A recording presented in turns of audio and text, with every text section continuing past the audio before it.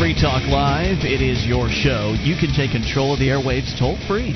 800-259-9231 is the SACL CAI line for you. That's 1-800-259-9231. It is Ian here with you. Ed Mark. And you, as always, can join us on our website at freetalklive.com. All the features there are totally free, so enjoy those on us.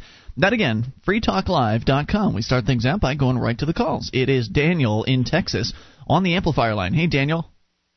Hey, I want to get right into these contracts. You guys talk about private contracts all the time. Sure. Please don't include me in this, Daniel. Well, wait, you don't have anything against private contracts, do you? I don't have anything against private contracts, but I know where he's going with this. He's going to ask Ian about Never Never Anarchy Land and how in the world it could possibly work. How presumptuous of you. I don't know what Daniel's going to say. Ask him his question.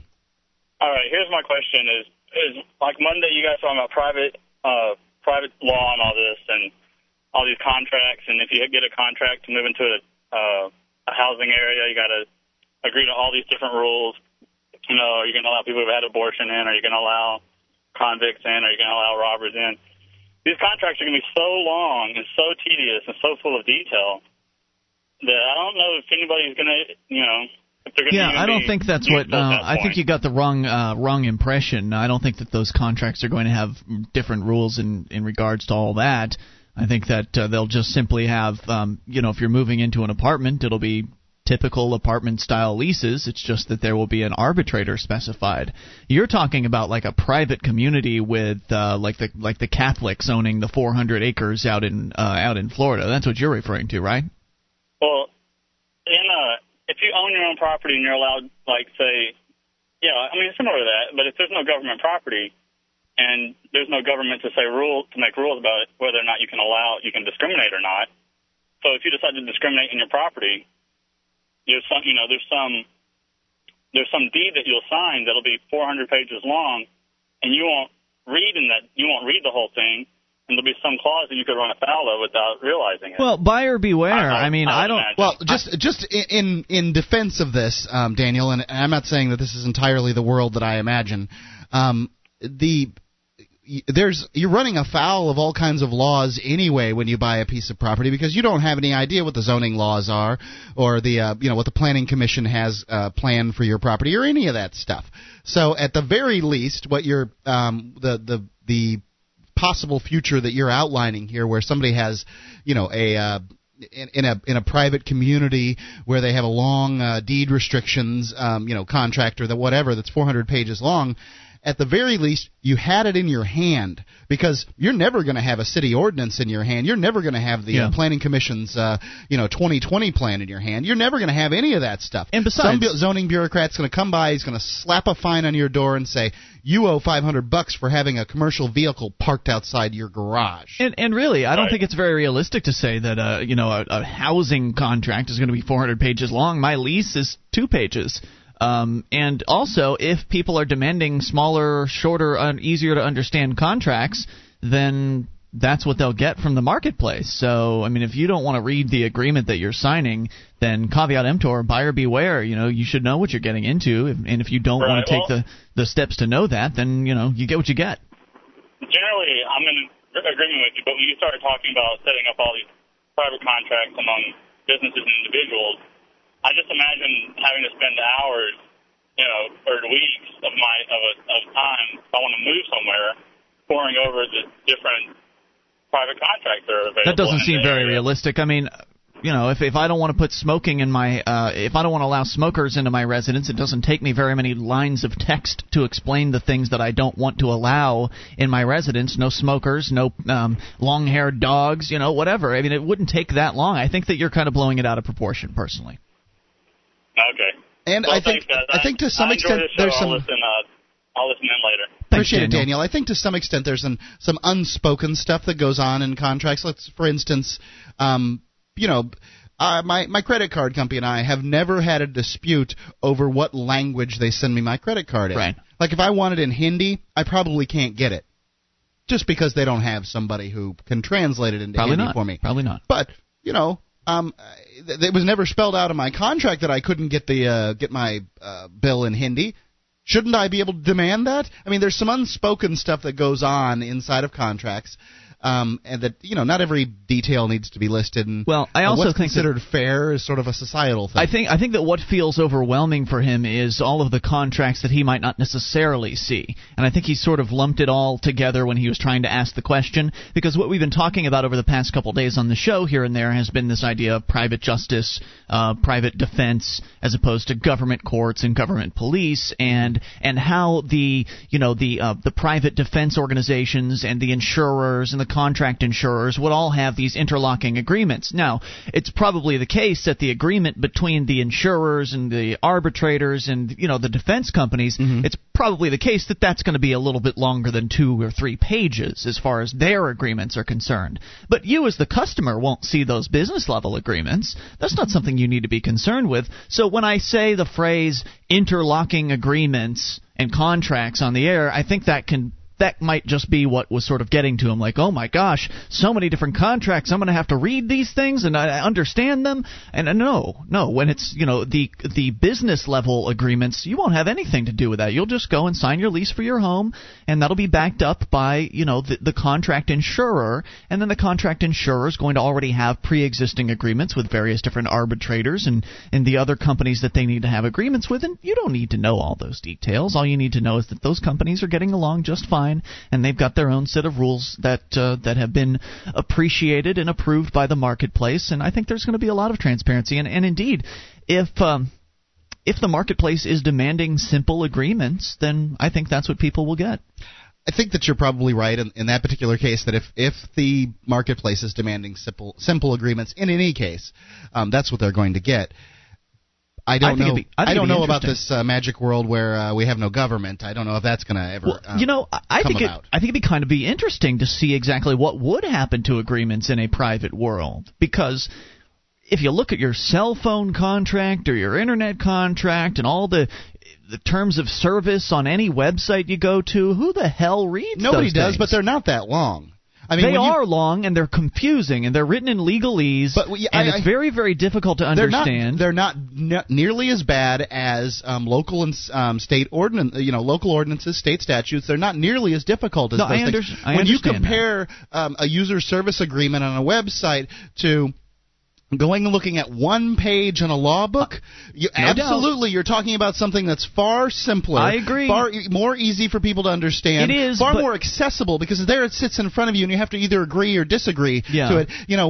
Whereas when I buy a piece of property in there's tomes of books Whitfield on a Country shelf Club somewhere. Estates in Sarasota, Florida, I had no idea that you couldn't park a commercial vehicle in the driveway. I had no idea you couldn't leave a trailer there overnight. I had no idea you couldn't own a boat. And nobody told me. Nobody put that crap in front of me, but they will darn sure come and fine me out the butt if I don't pay it, because zoning rules are not accessible, they're not understandable, and it's just too bad. I haven't read a lot of contracts, the terms of service and all that stuff, but when I have trudged through them, and there have been a few occasions where, okay, I'm signing for something fairly important, I probably should do my best to read this crap. When I have trudged through it, I've sort of gotten the impression that a lot of the language there exists because of the state and because of all the the different regulations. Like, okay, we've got to have this paragraph here to cover our butts for this regulation. We've got to have this paragraph full of legalese. I mean, there's there's the different sections, and a lot of it has to do with, it seems to me at least, a lot of it has to do with the law and with the state.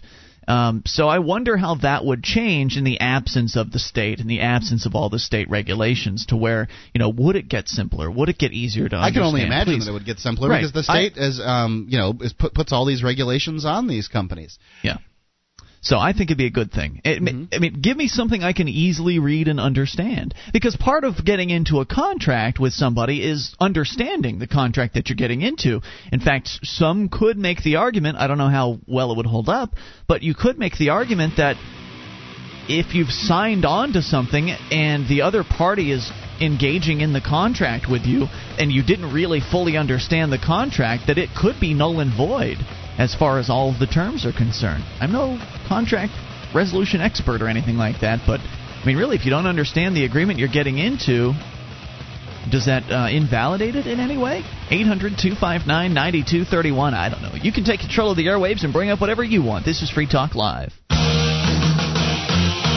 This is Free Talk Live, and you can bring up whatever you want toll-free at 800-259-9231, the SACL CAI toll-free line for you. Ian here with you. And Mark. 1-800-259-9231. Join us online at freetalklive.com. All the features on the site there are completely free, including the bulletin board system. Just go to bbs.freetalklive.com. Get signed up. It is totally free. We've got over 1,500 listeners interacting there. We've got almost 250,000 posts awaiting you. Lots to talk about, serious issues and fun stuff. You'll find it all. It's all there at bbs.freetalklive.com. Pop quiz. What do Washington politics and libertarianism have in common? Well, the answer is very little, but the Prometheus Institute at readpi.com is looking to change that by implementing practical and innovative solutions to today's most pressing policy issues. Visit readpi.com today. As we go to the phones, to the fun, it is Frank in New York City. You're on Free Talk Live. Hey, Frank. Hi, guys. I just put on my legal scholar cap, and I just want to say this about contracts. Contracts, both parties are bound by the terms of the contracts. When the contract is written or modified before signing, that's when, questions that arise should be resolved or specific procedures would be included in that contract. Mm-hmm. But I wanted to say this, that right now in the United States, you'll never have simple contracts without a lot of legalese. Why? Because ultimately contracts are used to protect those that are selling something or, the party that's buying it, and we're a very litigious society in the United States. Right. And as a result, the contract under law is the only protection the parties have, be they individuals buying something as simple as a used lawnmower or multinational corporations talking about buying divisions or companies or, whatever. They can become very complicated. And in New York, we have some of the most complex rental agreements, regarding, tenants and landlords. And usually with the fact of the high rents and the fact that you go through brokers, that, it's no longer just the contract in favor of the landlord, but the tenant has every right to, bring up points that he wants to be included or observed, specifically regarding privacy. You have to go through a broker in New York City to get an apartment? Usually you do. Yeah, generally you generally. do. And that's usually up to 3 months' rent, anywhere from 1.5 months to 3 months' rent. It's not easy to find an apartment in New York. What a nightmare. It's just there's just so many apartments. It's a very small vacancy rate. But I wanted to ask you guys another question, and that's the question, what did you hear about the news story that AP brought out this morning? It was in the Financial Times and the Wall Street Journal about Switzerland this afternoon selling 250 metric tons of gold. I have heard that there's quite a few countries dumping gold, but I didn't get to see that particular one. If you sent me a link, I would. It actually was. It's the AP. But what's your interpretation, Frank? I have a feeling that China's spending some of those $2 trillion worth of American petrodollars. Increasing their gold is what I think is happening. Because, to us it's about $5.2 billion, but I think in euros it's like $4 billion. And so you're suggesting China is purchasing it?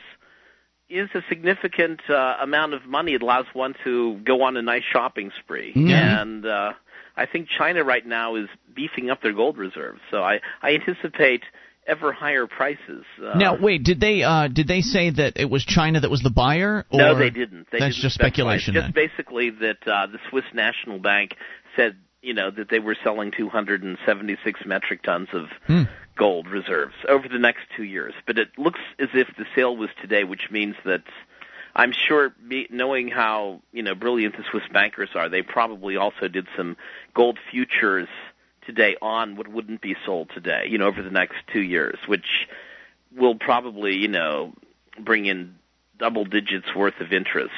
Good for them. In favor of the bank. So, it's kind of. Wish I could get that kind of rate. I think the U.S. dollar is in for a bit of a bind. It's already in the bind. It's way in the bind. I had just done some econometric projections against the CIA source book, or the fact book, the World Fact Book. Yeah.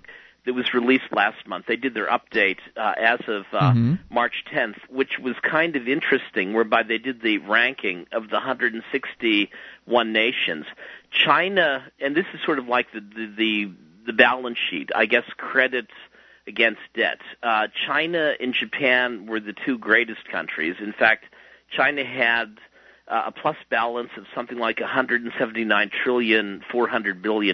Wait, you're saying they aren't in debt as a country? No, they're not, and nor is Japan. All this talk we've heard about that Japan is recovering from 20 years' worth of inflation and stuff is nonsense. The U.S. is a minus $878.3 billion in the hole. What? We have about 27.8% of all the world debt. And I calculated to who? that's a lot. That's a big number, bigger number than I've ever heard. It is. I calculated if the real GDP of this country is about $4.4 trillion a year, which would be our domestic economy. It would take us, without having any increases in spending or any inflation, or just keeping things as they are today, it would take about 196 years to pay that off, which is untenable. But yeah, it's absolutely. I mean, it's we are really in a impossible. Mess of a situation with the dollar. You're absolutely. I mean, thank you for doing that, Frank. Now, hold on just a second, Frank. You did the calculations at $800 and something trillion. No, the CIA did that, my friend, and that was actually last year's estimate. These are 2006 estimates, which lead me to believe that these were the figures as of June of last year. They released the new figures on May 10th of this year. Now, this is the sort of debt. Let me clear up the kind of debt real quick, Frank. I just want to know. Now, it's like if I buy, I owe $250,000 on my house, but I only have to pay $1,800 a month. You're taking the whole $250,000 that I owe, even though I don't owe it for another 30 years. However, the CIA does this it's a very simple ranking system. The actual World Bank, and I would assume the Import-Export Bank, as well as the International Monetary Fund, would actually have more accurate figures. But this is sort of the CIA fact book, which is available online. You can go to the website. Isn't it CIAWorldFactbook.com or something like that? I guess it's under the I don't know if I have the. All you have to do I've is been Google working on this information. I've sort of put the papers out. Let's see. I'll give you the exact figures. Let me just get my reading. No, that's not necessary. We'll take your word for it. Frank, thanks for the call. Appreciate it. 800-259-9231. If you want to go and pull them up, just go to Google and search for the CIA World Factbook. There is some interesting information in there. I know that much. So, yeah, he's right. I mean, the dollar is in dire straits. I mean, whether the numbers are completely accurate there or not really is irrelevant. I mean, the fact is he's right about the fact that it's just going to be impossible to pay it off. It's not possible to pay off the debt that this country has gotten into. So really just going to have to default on the loans, I think, pretty much. I don't know whether I necessarily agree with that. If I have it's not my debt, and it's not your debt. No, it's the government's debt, right? And the government's a fantasy. I could very well owe on my house for my whole life and make the payments, and everything would be fine. Then my heirs, they would inherit but I don't want to pay for this government. I don't want to pay for the debt you this don't want to, but people are choosing to pay for it. They didn't do it in my name. Yeah, but to say that the whole house of cards is going to fall down because we have a certain amount of debt is not exactly there's accurate. More than one reason why the house of cards is going to fall. More on the way. It's Free Talk Live. Our archives, website, and podcast will continue to stay free, but if you think other people deserve to hear this show, consider becoming a Free Talk Live amplifier for just $3 a month at amp.freetalklive.com. Help free some minds. Visit amp.freetalklive.com. This is Free Talk Live. It's your show, and you can take control of the airwaves toll-free. 800-259-9231, SACL CAI toll-free line. 1-800-259-9231. Join us online at freetalklive.com, where we got a lot of features, and we give them all away, including the Shrine of Female Listeners. And we've got a brand new Shriner on the site. Her name is Christina. And you can see her if you go to freetalklive.com, or you can go straight to shrine.freetalklive.com. Either way, there are a bunch of ladies who have sent us their validated photo to prove that they listen to the show. See what I mean? Shrine.freetalklive.com. Christina validated in a very big way. Yeah, very big, huge, chalky way. Opportunistic lawyers, judges, future ex-spouses, disgruntled ex-employees, and meddling bureaucrats. Boy, each one of those words should scare the crap out of you. Yeah. These people want your money, home, and car. What have you done to protect yourself? At keepyourassets.net, they are experts in sheltering your wealth. Go to keepyourassets.net. Take their asset protection crash course today. They'll show you how to keep your assets. KeepYourAssets.net. So I was poking around on the CIA World Fact Book during the break. I don't know if you were, Mark, or not. But oh, yeah, I'm just poking around on the CIA World Fact Book. I couldn't figure out, I don't know how Frank got his $800 trillion number or whatever it was that the U.S. owed, total debts or whatever. I wouldn't... Wayne has given numbers similar to this. And Wayne's numbers were 50 to 60 trillion unfunded liabilities for Medicare and all the other things that they have to pay for in the future, as I recall. I see. I don't know what these numbers are, but they don't seem entirely fair to me. The fact that I owe $250,000 on my house or whatever, I'm making that number up. I don't even know. Mm-hmm. I own a house down in Sarasota, and it's not nearly that much. But if I owe $250,000 on a house. Well, all that really matters is that monthly I have to pay $1,800 to the bank in order to continue living there. Right. And I'm not just paying obviously I'm not defending the United States government's fiscal policy. It's been shabby at best. It's horrible. But yeah. I'm not sure that we're falling off the parapet today. I don't think that the dollar's circling. It might be circling the bowl, but it's not ready to get quite flushed yet. I don't know when. These things that nobody could know when. These kind of things, right. They happen in a moment, and you're screwed. Well, I don't know if I'm ready to convert all of my money into gold today, though. Me neither. That would be a little bit extreme, wouldn't it? There are, though, certain things you can do to help prepare yourself. I know our friends over at D2Z.org. Mm-hmm. I'm sure they have a few suggestions. I'm keeping 20% of my money in gold right. and silver and those kind of things and safety deposit boxes. But it's not going to happen necessarily tomorrow, but over the last several decades, looking at it from the wide view, the dollar has been taking a huge dive, and mm-hmm. and we are in big trouble as a result of the government's monetary policy combined with Americans' fiscal irresponsibility. We touched, I think it was last night, on the Great Depression and how the government created the Great Depression through basically printing money and encouraging fiscal irresponsibility as a result of all that inflation. So we are in a messy situation, and it doesn't seem to me something that's going to be very easy to get out of. I'm no monetary expert. I'm not sure how we could get out of it, but it would seem to me that if the U.S. government defaulted on its loans, then, it would be the end of the U.S. government, but hey, so what? Great, then we're all free. I think that would be a fine thing to happen. I don't see that happening. If the U.S. government defaults on its loans, all it's going to do is say, yeah, we're the biggest, baddest nation in the world. We're not paying. Goodbye. Yeah, that's right. Well, that's not the end of the U.S. government. I don't know. Then they would have to. Then no one else would want to do business with them. So I think it would be the end of the U.S. government as we know it. So they're $840 trillion to the good. They've got bad credit. Who cares? Well, no one's ever going to loan them anything ever again. Who needs it at that point? I suppose they could keep printing the money out.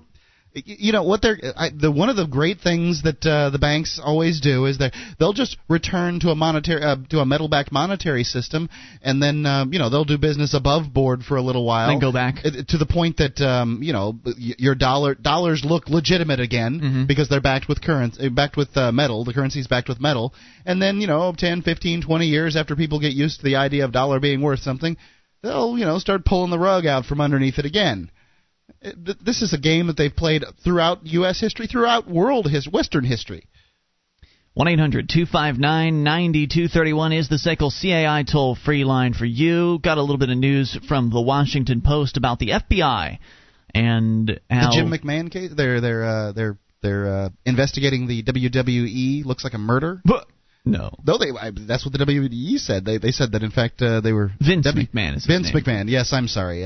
Vince McMahon's been murdered, and the FBI is investigating. The FBI, however, says that they are not investigating. You got to go to this site WWE.com and see the explosion. They happen to catch it on camera. Yeah, the it's explosion awesome. of his. It looks like a slightly older limousine. I can't believe that Mr. McMahon would be driving around in an older limousine, but they caught it. The fiery action right on film. And amazing, isn't it? It is. Yeah. Apparently there's a memorial service. They've got the WWE flag at half-mast. That's some exciting television, let me tell you. There are toothless, sister-humping rednecks all weeping all over the nation. There are more than just rednecks that watch wrestling. No, the ones that believe it. Come on. You believe that Vince McMahon is dead? No, of course not. Okay. I'm not saying... Do you think people really believe that... Weeping. Do you think people really believe that Vince McMahon is dead? There's people that believe that Vince McMahon is dead. Absolutely. There's people that believe that this stuff is real. Sure there is. Now, I understand that, but I guess you're right. If they believe it's real, then they probably completely suckered it. Well, anyway. 1-800-259-9231. So, no, this is not the that's not the FBI story I was going to talk about, because the FBI in the real world, outside of Hollywood fantasy, really isn't very good at what they do. Mm-hmm. They're not. I mean, they're just another government.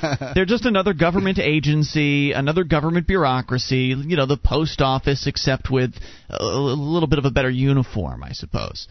And according to the Washington Post, not only are they slow and inefficient and just generally awful at what they do, but they also don't even really have to bother to follow their own rules. And this is something that we've pointed out many a time about various different police agencies. The FBI tends to be just really explicit in its complete ignorance of its protocols and rules. An internal FBI audit has found that the Bureau potentially violated the law or agency rules more than 1,000 times while collecting data about about domestic phone calls, emails, and financial transactions in recent years. This is on the Patriot Act. This is under the Patriot Act. Presumably, yeah. They've overstepped their bounds. Their extended bounds. Right, their extended bounds from the Patriot Act. Just crazy. Far more than was documented in a Justice Department report in March that ignited bipartisan congressional criticism. The new audit covers just 10% of the Bureau's national security investigations since 2002, and so the mistakes in the FBI's domestic surveillance efforts probably number several thousand, Bureau officials said in interviews. That's how many mistakes were in 10%, so you could really likely multiply that number by 10. Yeah. And what would that number be? 10,000 times that they potentially violated the law or agency rules in their investigations. Who's this finding from?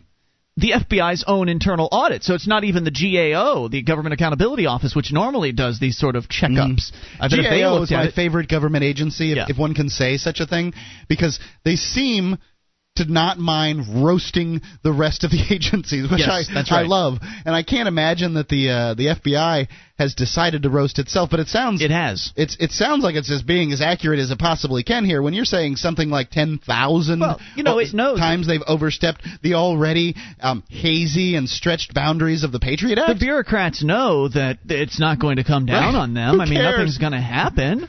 It's going to make an interesting news article. Did they write at the bottom? Yeah, right?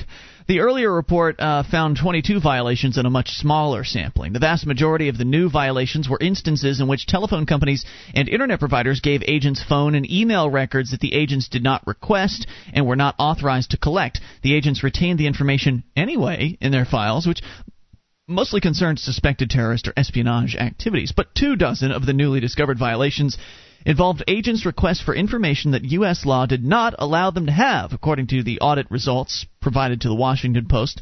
Now, how can these agents be expected to know what all the laws are, right? I can't imagine that they would know. No, I can't imagine. I mean, I sure as hell don't know what the laws are. And now you would think that if you're working for the government, you should have some level of understanding of the laws that you're supposed to be working underneath, but apparently that doesn't apply.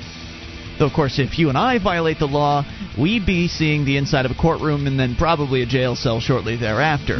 Will that happen to any of these thousands of violations?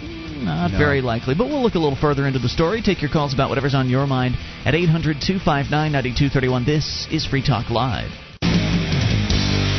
This is Free Talk Live. You can take control of the airwaves toll-free at 800-259-9231, the SACL CAI toll-free line. Ian here with you. And Mark. 1-800-259-9231. Join us online, freetalklive.com. If you want to help support the show, then you can buy some stuff at amazon.freetalklive.com. You go to amazon.freetalklive.com, add some stuff to your shopping cart, check out, it'll be shipped to you, in many cases with free Super Saver shipping, and you can feel good knowing that not only did you get the products that you needed, but you also helped Free Talk Live, because when you buy through amazon.freetalklive.com, Free Talk Live gets a percentage of your purchase. 41 categories to shop from, thousands upon millions of products. They've got a lot of stuff for sale, and it's good quality merchandise, the brands you are used to, and you can even get reviews and everything. I mean, you've been to Amazon. You know what it's all about. Amazon.freetalklive.com. Well, the FBI running an internal audit on some of its agents and some of the things that they've been doing. In this case, they found that apparently after looking into 10% of the Bureau's national security investigations since 2002, they discovered that in those 10% that they investigated, there were more than 1,000 violations of either the law or the agency's own internal rules by their own agents.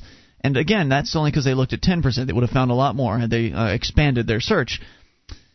And this has a lot to do with, as you'll find out here, the national security letters. And we'll explain what those are. 24 of the newly discovered violations involved agents' requests for information that U.S. law didn't allow them to have, according to the audit results.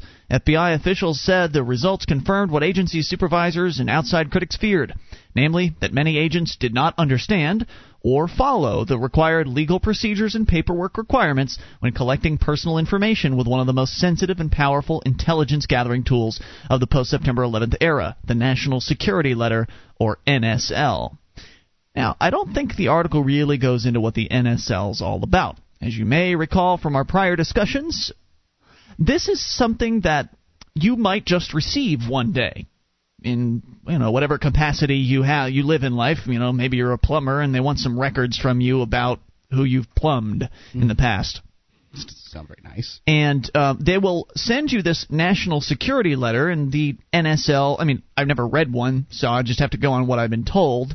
In fact, you aren't allowed to ever read one unless you're actually sent one of these things. They're rather weird and secretive about it all. They're very secretive. If they send me one, I can't show my wife? No, in fact, you can't tell anyone that you've received the NSL. You must comply with its order. What happens if I go to the largest newspaper that'll listen to me? Let's say if I go to Washington Post and I say, I got one of these NSLs, this is what these creeps want from me, I refuse to turn over my information, and I want you to publish this next to my face. Well, they're going to probably put you into some sort of a federal brig of some sort. They'll probably call you an enemy combatant and pick you up, throw you in a... Why do they get to do that? Well, they've got guns. What gives them the power? Guns. But they don't have the right to tell me that I can't... They sent me the letter. They can't tell... I didn't sign any oath to their military. I'm not... I don't have any kind of government pass. I can't be treasonous. Well, they don't care, really. No, they don't really care. They don't care. So basically what happens is you get this letter, this NSL, and it says, okay, so-and-so, you need to give us the following information. In this case, the plumber's clients from the month of March.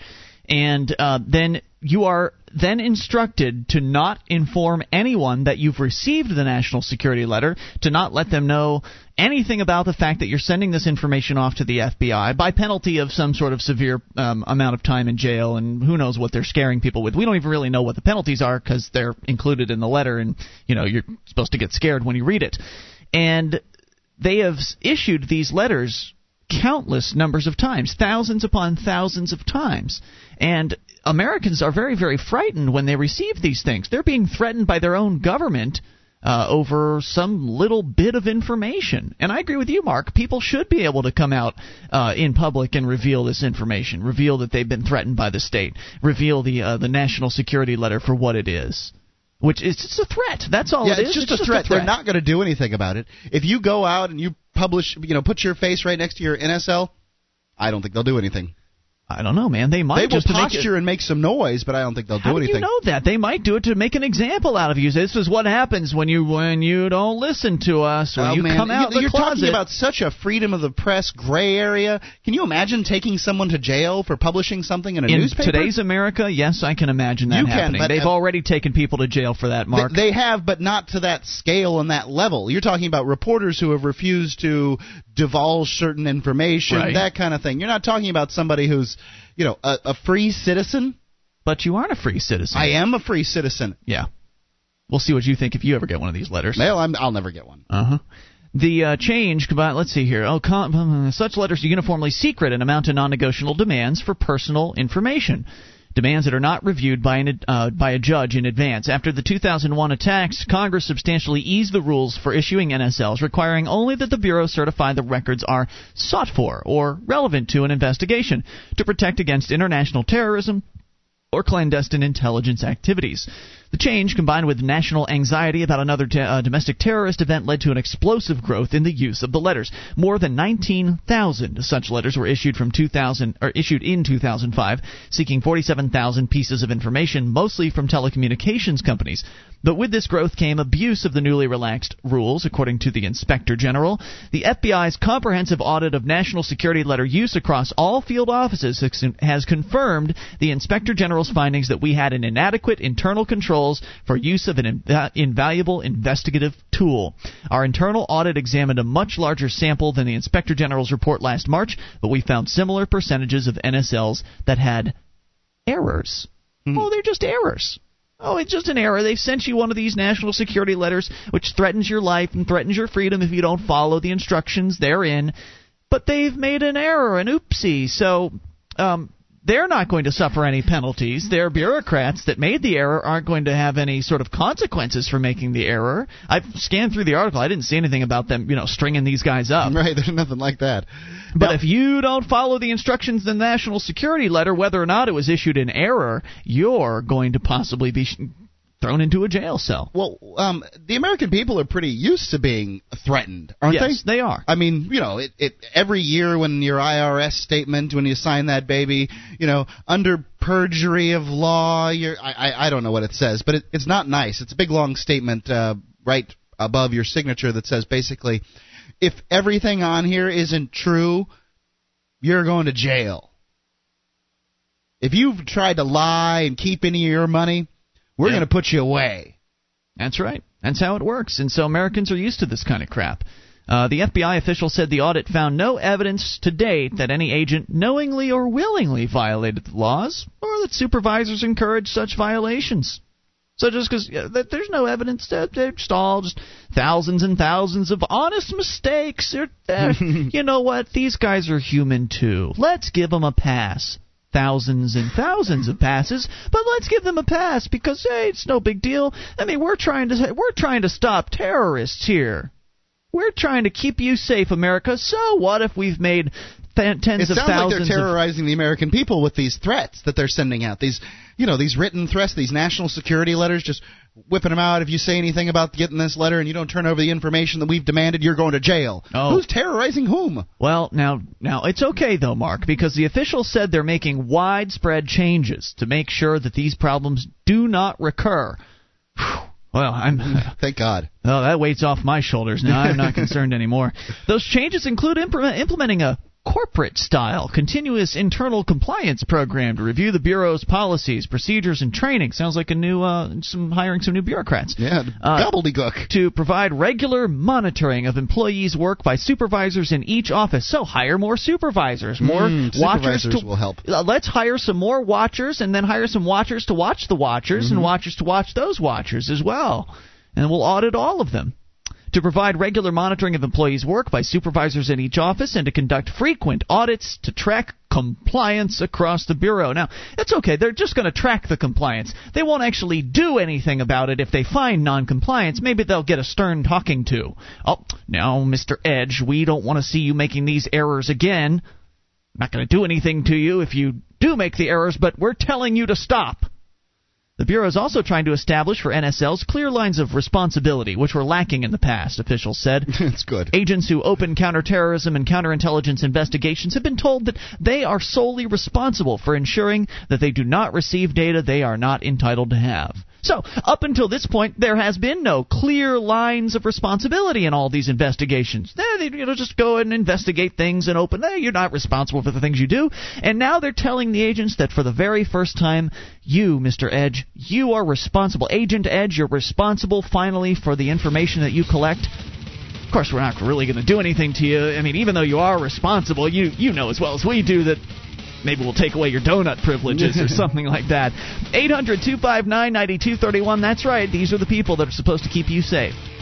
1-800-259-9231. Please don't trust the government to keep you safe. It's up to you, all right? Hour number 2 is coming up. You can take control of the airwaves. One town in Louisiana wants to keep you safe from saggy pants. We'll talk about it coming up.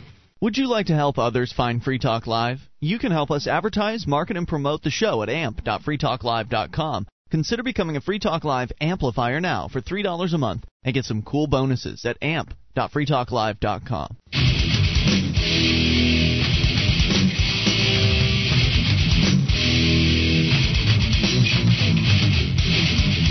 This is Free Talk Live. We're launching into hour number 2. You can take control of the airwaves toll-free at 800-259-9231, the SACL CAI toll-free line for you. It's Ian here with you. And Mark. 1-800-259-9231. Join us online at freetalklive.com. All the features there are completely free, so enjoy those on us. That's freetalklive.com. Now, I've got 2 stories, and they're both about bands.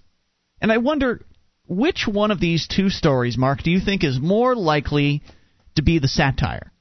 Which one of these 2 stories is more likely to have appeared in The Onion or some other satirical newsprint or website? So you're going to give me the title so I can guess here? Or? Cajun Town bands saggy pants, and Doctors' Kitchen Knives ban call. That's the actual title of the article. Doctors' Kitchen Knives ban call. It's a BBC article. Maybe they write their headlines differently up there. I don't even understand. You're looking at the 2 articles. One is about a saggy pants ban. The other is about a kitchen knife ban. Okay. Which one is more likely to be satire? Well, I happen to know that the saggy pants one is true, but I know that they would ban kitchen knives in Britain. Yeah, you're right. I know they're both true. Yeah, they're both real. But the kitchen knife ban is just amazing. We'll get to that. But amazingly dumb. But first, saggy pants. Which, speaking of dumb, I think it looks just pretty darn stupid to wear your pants around your ankles, that sort of thing. Well, around your knees. What these kids do today. I grew up in prison, as you know. I was 18 years old when I hit the Florida State prison system, and it was very common to at that point it's 9 non-whites to every white that's there. Okay. And it was very common to wear your pants around your butt, and people would wear them really, really low. So even the people that didn't wear their pants around their butt still wore their pants very loose. I wear my jeans low now, and I'm 36 years old. So I don't. There's some kind of so low that Happy Trail shows. It would depend on. Sometimes I lose weight. I mean, I'll fluctuate 10 pounds. At which point it's harder for me to keep my pants up. Was this something that started in prisons, do you think, and then sort of moved outward, or was it cool to do before that, and just that's what they did in prisons? You want the alleged story that I've heard? Yeah. I've heard that from black guys that they were so poor that they had to wear their brother's hand-me-downs, and so the hand-me-downs would be a little too large. Yeah. So it got to be because belt. This was so common. That seems like the unlikely part to me. That this was so common that it became a style, and there you go. Interesting story. As believable as anything else. Believable. Yeah.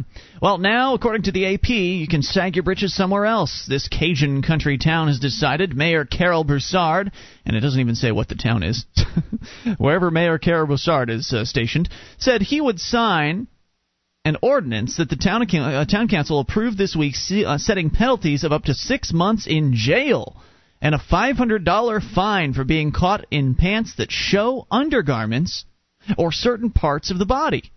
Broussard says he has nothing against saggy pants, but people who wear them should use discretion. Quote, "It's gotten way out of hand out here," he said. Albert Roy, the council member who introduced the ordinance, said he thought the fine was a little steep and should be more in the $25 range, but he still favored the measure.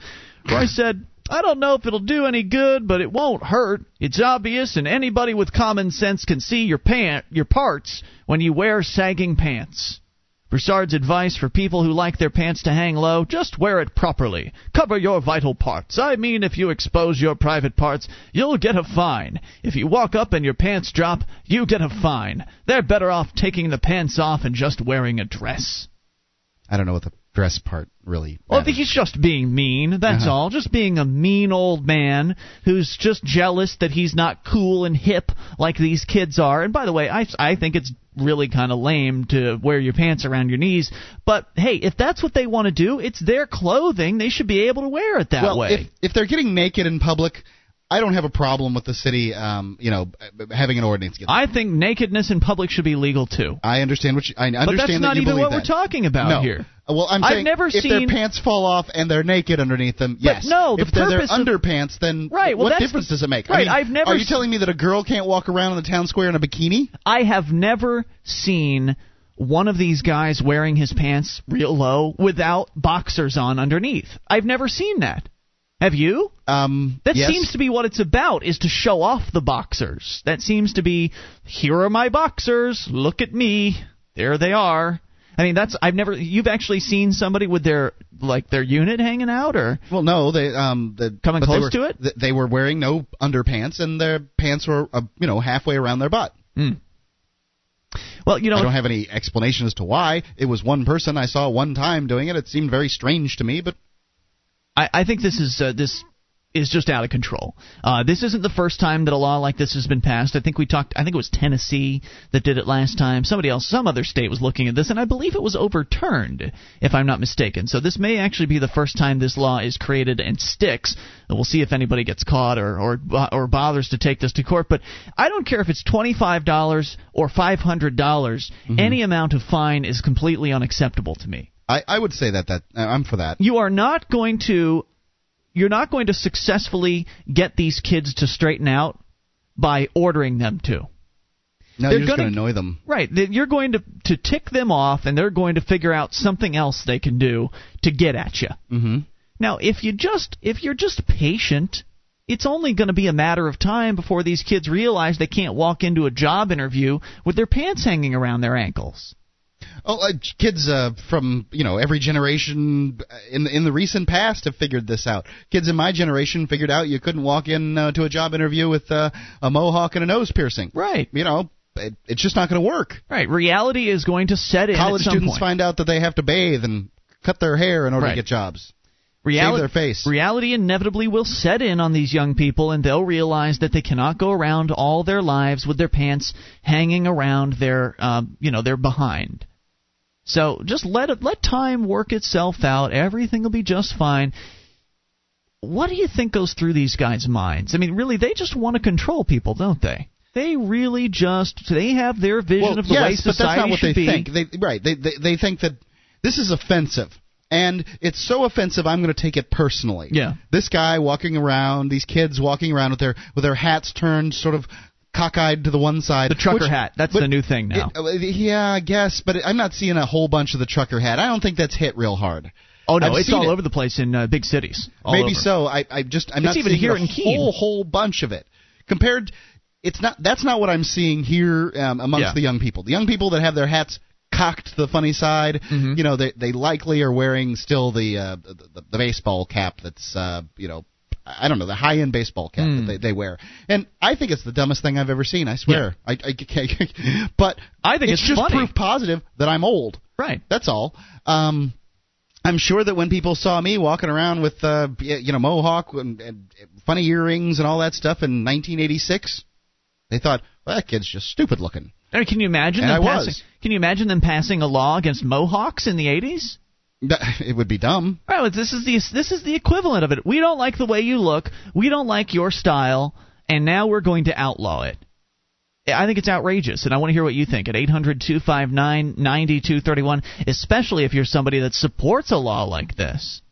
Look, let's just let kids figure this out on their own. They'll get it. Mm-hmm. Okay, they'll get it. There's really no point in bothering them. They'll either get it or they won't get a job, and then they can sit around with their pants hanging down their ankles all day long. Who cares? Leave them alone, please. 1-800-259-9231. 6 months in jail? Are you kidding me? 6 months? That's ridiculous. Anyway, going across the pond to the BBC story and about another ban that they've got in the works. Now, this one's not quite as close to becoming a reality. That saggy pants ban, that's actually going through. That's been approved. That's going to be signed by the mayor. This one is in the speculatory phase. A&E doctors are calling for a ban on long, pointed kitchen knives to reduce deaths from stabbing. Did we predict this, Mark, or did we predict this? Absolutely.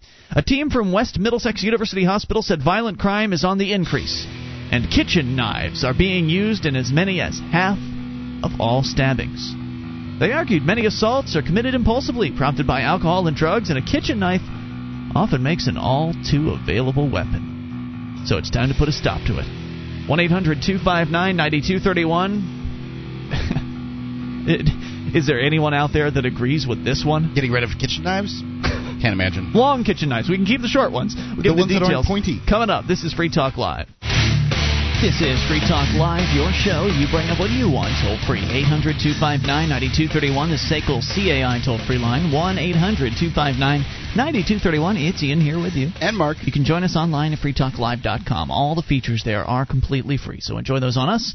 That again, freetalklive.com, including the archives, an entire year's worth of the show right there on the front page of the website. Go grab them up.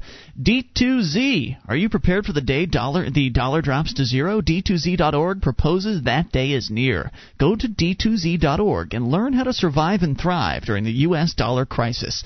D2Z.org. Believe it or not, we are in the midst of some the most absurd of the absurd stories about some of the things that some places in this world want to ban. The first story was out of Louisiana, and by the way, I found the name of the town. It's Del Camber. Del Camber, Louisiana, is going to ban baggy pants. You're going to be fined $500 if you are caught wearing baggy pants. If someone is offended, they can call in on you.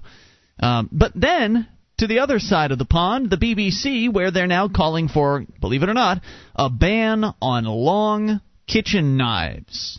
And there are a variety of different sized kitchen knives. If you've got one of those, blocks where all the knives are sitting in your kitchen, you notice there's some long ones and some short ones. You've got the little paring knife, and you've got the big chopping knife, and I don't know what all the names are. I can see that there's some dangerous knives out there. It's ludicrous to me to ban any of them. Do they not have machetes or bush knives? Great Britain? In Great Britain? I mean, what do people do with overgrown lots? How do they manage to take some of this stuff down? Can you not own a machete? Well, their concern here, Mark, is that a lot of the assaults, the knife-related violence, is impulsive, and it's prompted by alcohol or drugs, happening in many cases in people's homes where a kitchen is accessible and everybody knows the knife is right there on the countertop. Or at least in a drawer nearby. Right, whereas if you were to have to get a machete, you'd have to think about it in advance and go to the garage and hunt around for the machete. I got that part, yeah. So they're not quite ready to ban machetes yet, unless they've already done that, and I don't know. And if you live in the United Kingdom, you can clue us in, 800-259-9231. We certainly won't be surprised. The research is published in the British Medical Journal. The researchers said there was no reason for long-pointed knives to be publicly available at all. The research said that there was no reason for long-pointed kitchen knives to be publicly available. They consulted top 10 chefs from around the UK and found that such knives have little practical value in the kitchen. I mean, if they're so valueless, why in the hell have they been sold to us all these years? Well, yeah, we've just been scammed. All we really need is a little 4-inch paring knife to cut all our food. What do you cut a large roast with? I don't know. Apparently a 4-inch paring knife. I don't know what the inch requirements are going to be here. No, you do not cut a large roast with a 4-inch paring knife. I don't know what they're suggesting. The only job I get when holidays come around and cooking comes is cutting meat into slivers. That's all I'm ever. My mother gives me the electric knife. This is a brutal tool of torture if you've ever seen one of these things. Do you know what I'm talking about? Yeah, like a little chainsaw, right? Yeah. It's in like an oscillating knife. It goes back and forth. Like a little hedge trimmer. But, that's what I happen to get at Mom's house. There are other houses where I have holidays, and sometimes I'll get a long, pointed kitchen knife in order to cut the meat up. That's the only thing you could use. I mean, I suppose you could use the electric knife, but it's got to be 10 times as much. It's got to cost $30 or $40. You could stab somebody with an electric knife, though. No, it's not pointed. I guess you could, yeah. Okay. Yeah, you could probably slowly carve them. Well, the use of continuing the story here, none of the chefs felt that these long kitchen knives, were essential. Why do these chefs, these top 10 chefs, whoever these jackasses are, get to decide what I get to keep in my kitchen? Well, since the point of a short blade was just as useful when a sharp end was needed. The researchers, so they're proposing long, unpointed knives. I think that's what they're proposing. I see. The researchers said a short, pointed knife may cause a substantial superficial wound if used in an assault, but is unlikely to penetrate to inner organs. In contrast, a pointed, long blade pierces the body like cutting into a ripe melon. The use of knives is particularly worrisome amongst adolescents, say the researchers, reporting that 24% of 16-year-olds... Worrying me, I can tell you that much. So now 24% of 16-year-olds have been shown to carry weapons, primarily knives. Now, it should be pointed out that it's already illegal in the United Kingdom to actually carry knives. So they're saying here that 24%, one out of every four teenagers are carrying knives. They're carrying the knives anyway that are illegal to carry, and so now we're going to outlaw the knives themselves. I'm not going to outlaw them carrying. Well, they're not carrying long kitchen knives around. They're carrying short pocket knives, which they're not allowed to carry, but they're doing it anyway. I see. No one's carrying kitchen knives around with them, but that's what they're planning on banning. Gotcha. The study found links between easy access to domestic knives and violent assault are long established. French laws in the 17th century decreed that the tips of table and street knives be ground smooth. A century later, forks and blunt-ended table knives were introduced in the UK in an effort to reduce injuries during arguments in public eating houses. The researchers say legislation to ban the sale of long-pointed knives would be a key step in the fight against violent crime. The Home Office is looking for ways to reduce knife crime. We suggest that banning the sale of long-pointed knives is a sensible and practical measure that would have this effect. So now, instead of, the angry husband or wife pulling a long-pointed knife out of the abattoir and slicing up his or her loved one, now they'll have to pull out a 4 to 6-inch blade and go at it a little bit extra. Yeah. Well, I mean, how many people in the heat of passion, the heat of... if they want long-pointed kitchen knives, there's been plenty of them sold in Britain, or they can smuggle them in from France. Well, they'll probably have a knife amnesty. Didn't they have that the other? Yeah, they had that. Oh, I'm recently. sure, but that doesn't mean that that's going to work. Well, the good, law-abiding citizens will turn in their kitchen knives as they always do, and of course, then only the criminals will have the kitchen knives.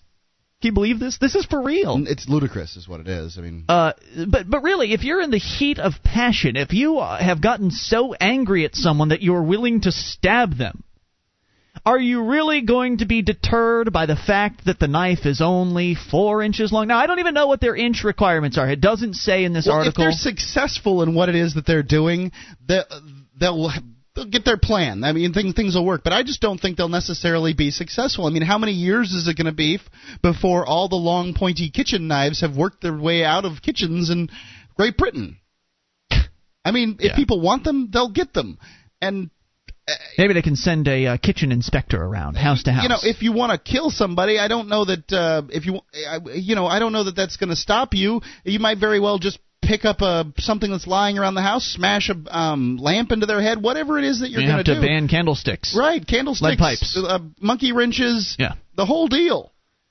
Home Office spokesperson, bureaucrat, said there were already extensive restrictions in place to control the sale and possession of knives. Quote, the law already prohibits the possession of offensive weapons in a public place and the possession of knives in public without good reason or lawful authority, with the exception of a folding pocket knife with a blade not exceeding 3 inches. Offensive weapons are defined as any weapon designed for, attempted to cause, or adapted to cause injury, or intended by the person possessing them to do so.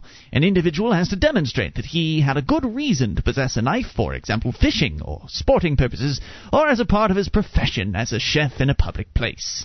The manufacture, sale, and importation of 17-bladed, pointed, and other offensive weapons have been banned, in addition to flick knives and gravity knives. A spokesperson for the Association of Chief Police Officers said ACPO supports any move to reduce the number of knife-related incidents. However, it is important to consider the practicalities of enforcing such changes. Translation, we can't enforce this. How could they possibly enforce this? I don't know how they could. They're going to have another knife amnesty where everybody who's got a knife is going to have to go and turn them in. And if they don't, then I guess they'd be subject to a fine if somebody happened to catch them with a knife in their kitchen. Maybe they're going to have a snitch line for people with knives in their kitchen. More on the way. It's Free Talk Live. With your help, we can spread the message of liberty around the world. Consider becoming a Free Talk Live amplifier for just $3 a month now at amp.freetalklive.com. If you can't afford it, keep enjoying us for free. If you can spare the $3, visit amp.freetalklive.com.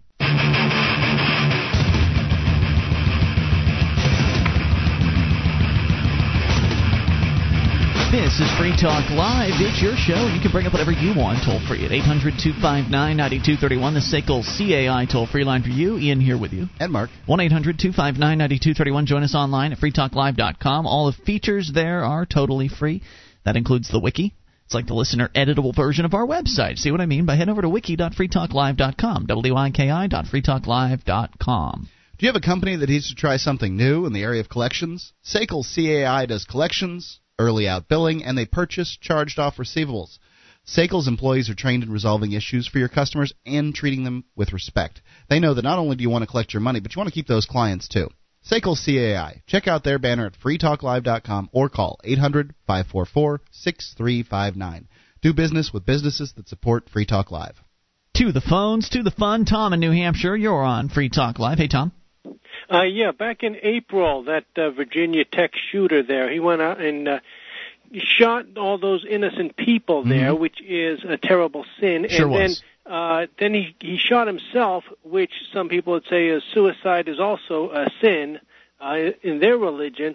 And, that was totally a wrong thing. And what set him off, if you take a look at the record, was back in December there when he was feeling suicidal. They had him go to this shrink who did an evaluation and signed off on papers for a court order to have him locked up for an evaluation at the mental hospital. Okay. Now, and if that means that he's going to be going back to court shortly for a commitment hearing. So you can see, nobody can possibly overlook the absurdity of such an evaluation there where he can't tell them what's bothering him, because if they find anything wrong with him, then he gets committed and drugged. Right, who wants that? Right, so he's going to act as normal as he possibly can in order to get it back out in the real world. If you wish to give up your right to remain silent, anything you say can and will be used as evidence against you in a court of law, literally. Yeah, give me some of that. That's great. So what he should have done was called up that same shrink, Kathy M. Godby, MSW, her office, and schedule another appointment saying, I got let out, but, I still do have some issues here. And then he could have gone back there and settled that account, and then the 911 dispatcher would have sent him a whole bunch of targets, and it wouldn't have been suicide because he would have been taken out by enemy fire on the battlefield, and resistance to tyrants is obedience to God, so he would have gone straight to heaven. Well, I'm not sure that he necessarily agrees with heaven, and I can't imagine why it is that he did what he did, but he's clearly a lunatic. I don't know, resisting the police after taking out the state-paid shrink. Well, you would have made the it'd be less of a tragedy. Pay a price.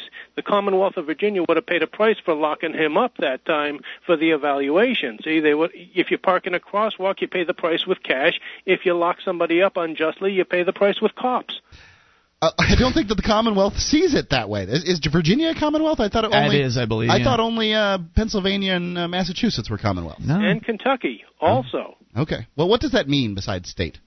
It means state. Okay. It means pretty much the same thing. Those words are synonymous. It's just Virginia, Massachusetts, Kentucky, and Pennsylvania call themselves commonwealths, but that's their official title is Commonwealth of Virginia. But even so, the Virginia-D.C. border is still called a state line.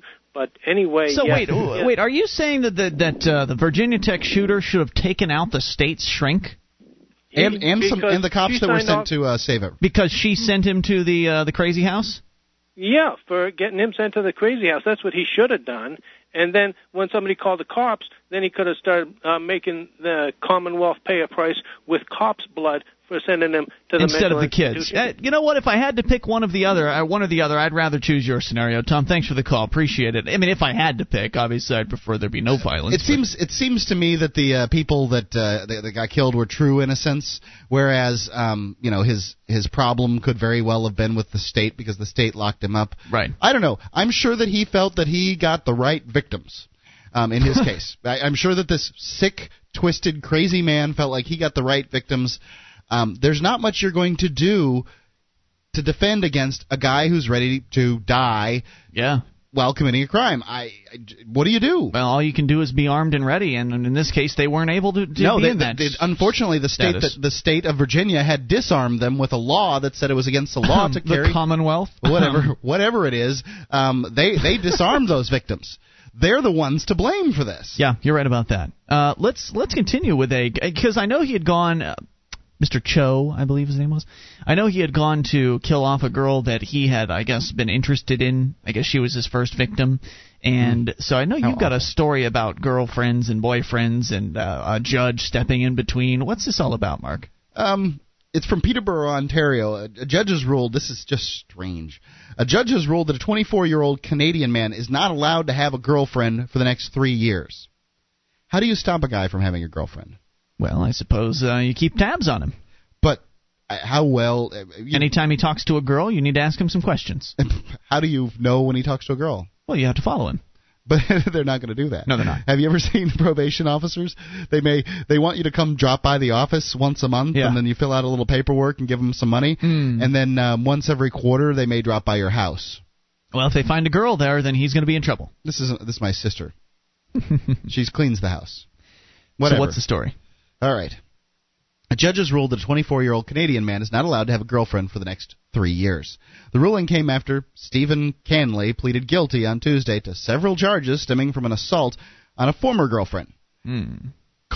Cranley, who has been diagnosed with a dependent personality disorder, attacked his girlfriend in an argument after their breakup.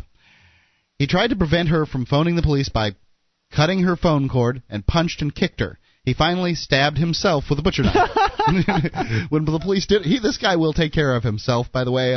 Now, if this had been in Great Britain, he would not have been able to stab himself with that butcher knife. Yeah, well, he stabbed himself with a butcher knife when the police arrived, puncturing his aorta. That sounds bad. It's very bad. It's like he just made it. That's his heart almost. Like aorta's up by the heart, that's the big one.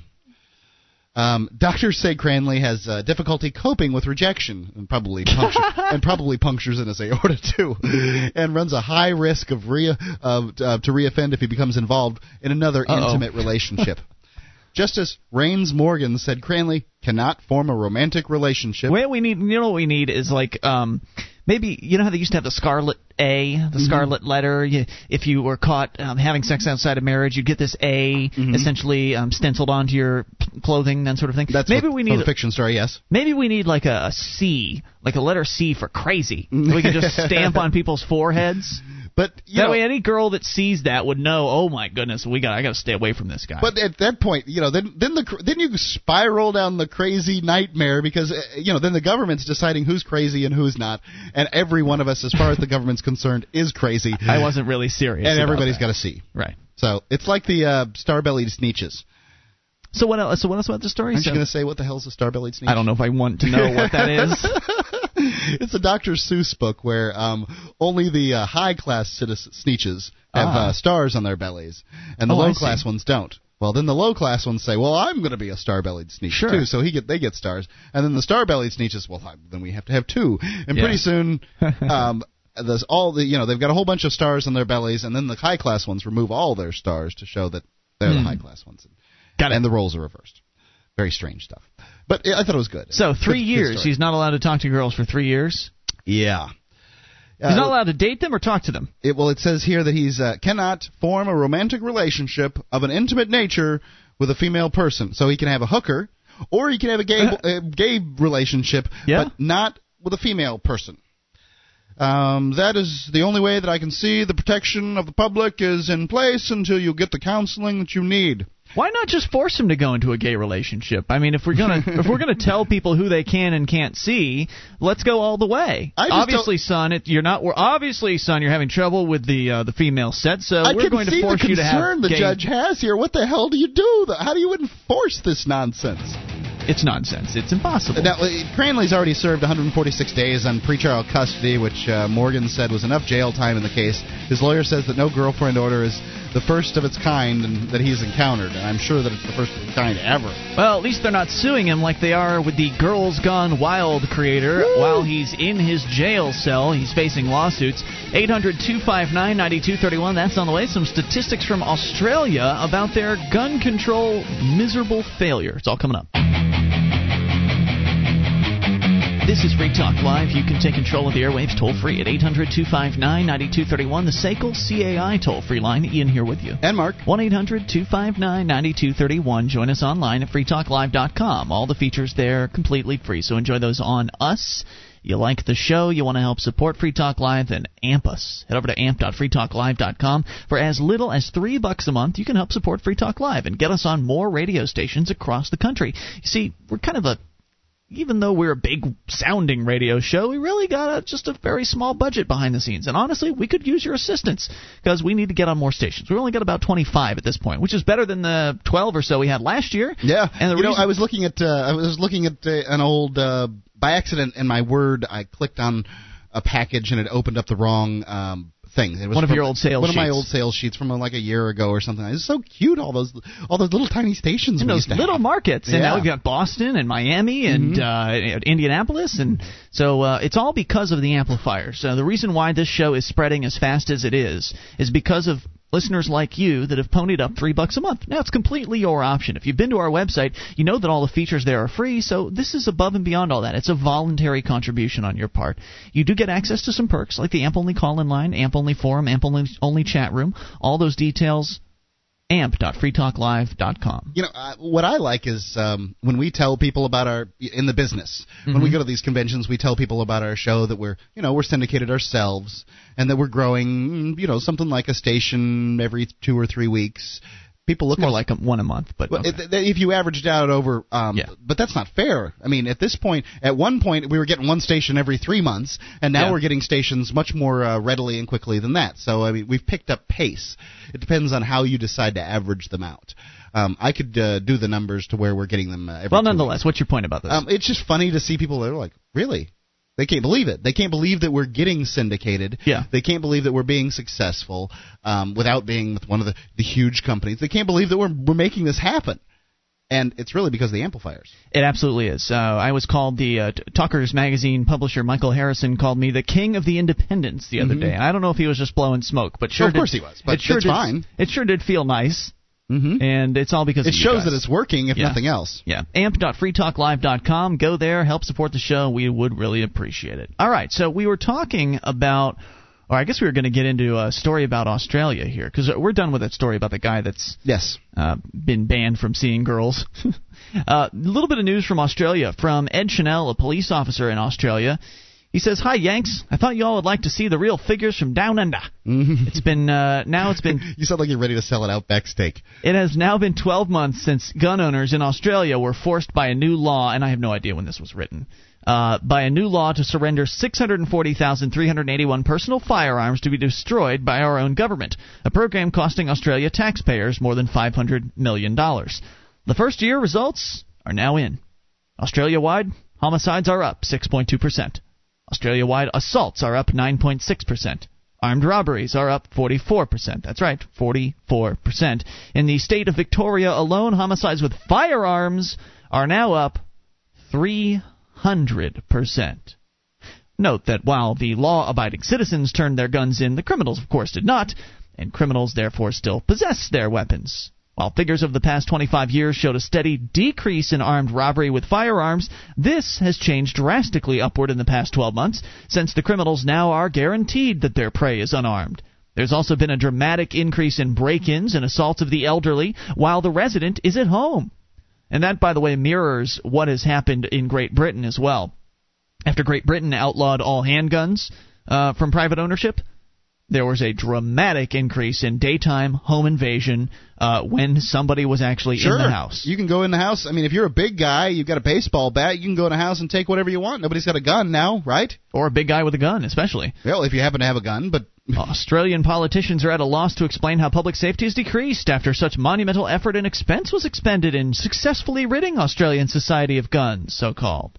You won't see this on the American Evening News or hear your governor or members of the state assembly disseminating this information.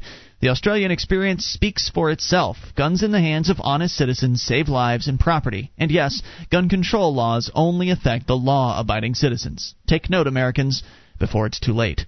Words of wisdom, words to heed. That's what happens. You take guns out of the hands of regular folk, and the people that have them are the criminals and the government. Outlaw or I should guns, say and only outlaws have guns. I mean the criminals and the other criminals. Let's go to the phones. It's Richard in Australia. As a matter of fact, you're on Free Talk Live. What a potpourri of rampant stupidity topics we've got to talk about. Yeah. First off, just back you up on that amplifier line. If you can't give up a hamburger a month for liberty, then you've got to ask yourself whether you're really serious or not.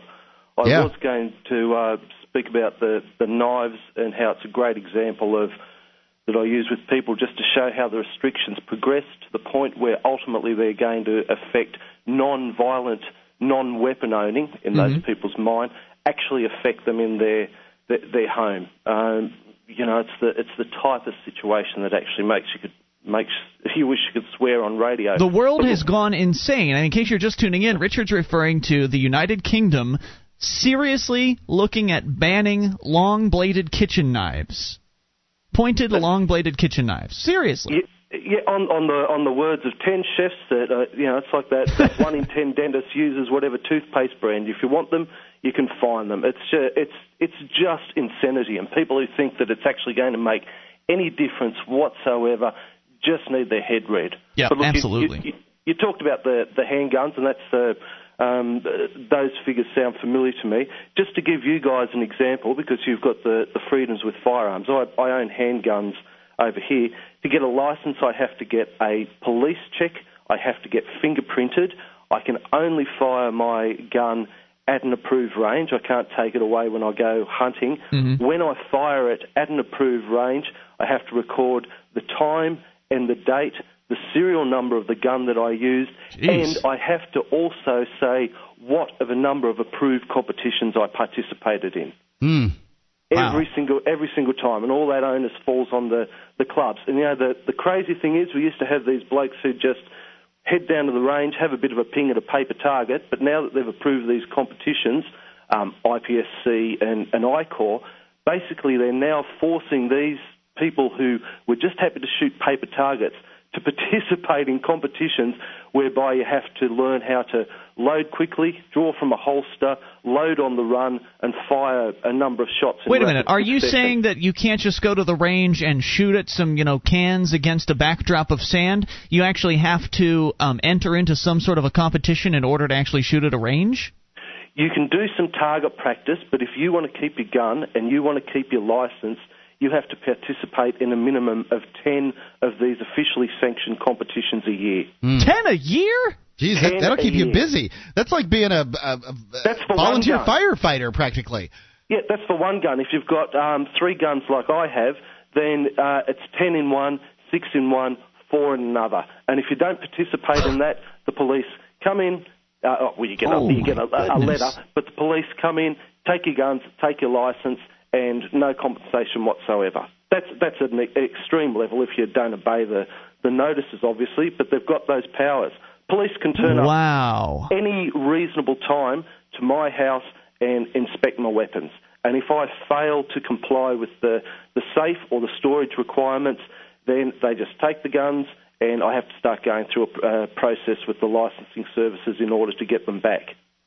Wow, I'm almost speechless on this. I mean, I didn't realize it had gotten that insane out there. That's nutso. I mean, Mark, you and I are pretty busy guys. I've had a couple guns upstairs that I've been interested in firing, and actually it's really been a physical problem that I've had that I haven't really been able to go out and do that, but I will be able to soon. But nonetheless, finding the time to do so can be somewhat challenging. I mean, if you're a busy person, I work on weekends. I can't imagine. I mean, you might as well be in the Army Reserves. And wait, now how often are they offering these competitions that you can participate in? Well, our club, we make sure that we've got competitions on Thursday night, Sunday during the day, and Monday evening. So we make sure that people have got plenty of opportunity to comply. Now, can you form your own club, or does it have to be government sanctioned? Does it have to be government approved clubs? I think you know the answer to that. Yeah, it has to be government approved. The range has to be approved. Everything has to be approved. What about fees? What about competition fees? Well, they're determined by we charge people $10 for a competition, which covers our range hire costs, and it's about $70 a year to actually join our club, and you pay extra if you want to get a year unlimited use at the range. That's on top of the licensing fees for a year, which for handguns run into about just shy of $200 for 3 years. How many rounds do you have to fire at any given competition? Well, you don't have to fire a particular number of rounds. Usually in our competitions we do it from anywhere between 30 and 60 rounds. Amazing, because shooting is an expensive sport. I mean, it's not cheap. Tell me about it. Wow, amazing story, Richard. Thanks for sharing it with us. We really appreciate hearing from you. So good day, sir. 800-259-9231 is the toll-free SACL CAI line for you. Insanity. Want to hear from you about whatever you want to talk about. This is Free Talk Live. Hour 3's coming up. One of the bonuses you'll get as a Free Talk Live amplifier is access to our classic archives. For just $3 a month, you can become an amplifier, and you'll help us get on more radio stations and MP3 players. Get the details at amp.freetalklive.com. That's amp.freetalklive.com.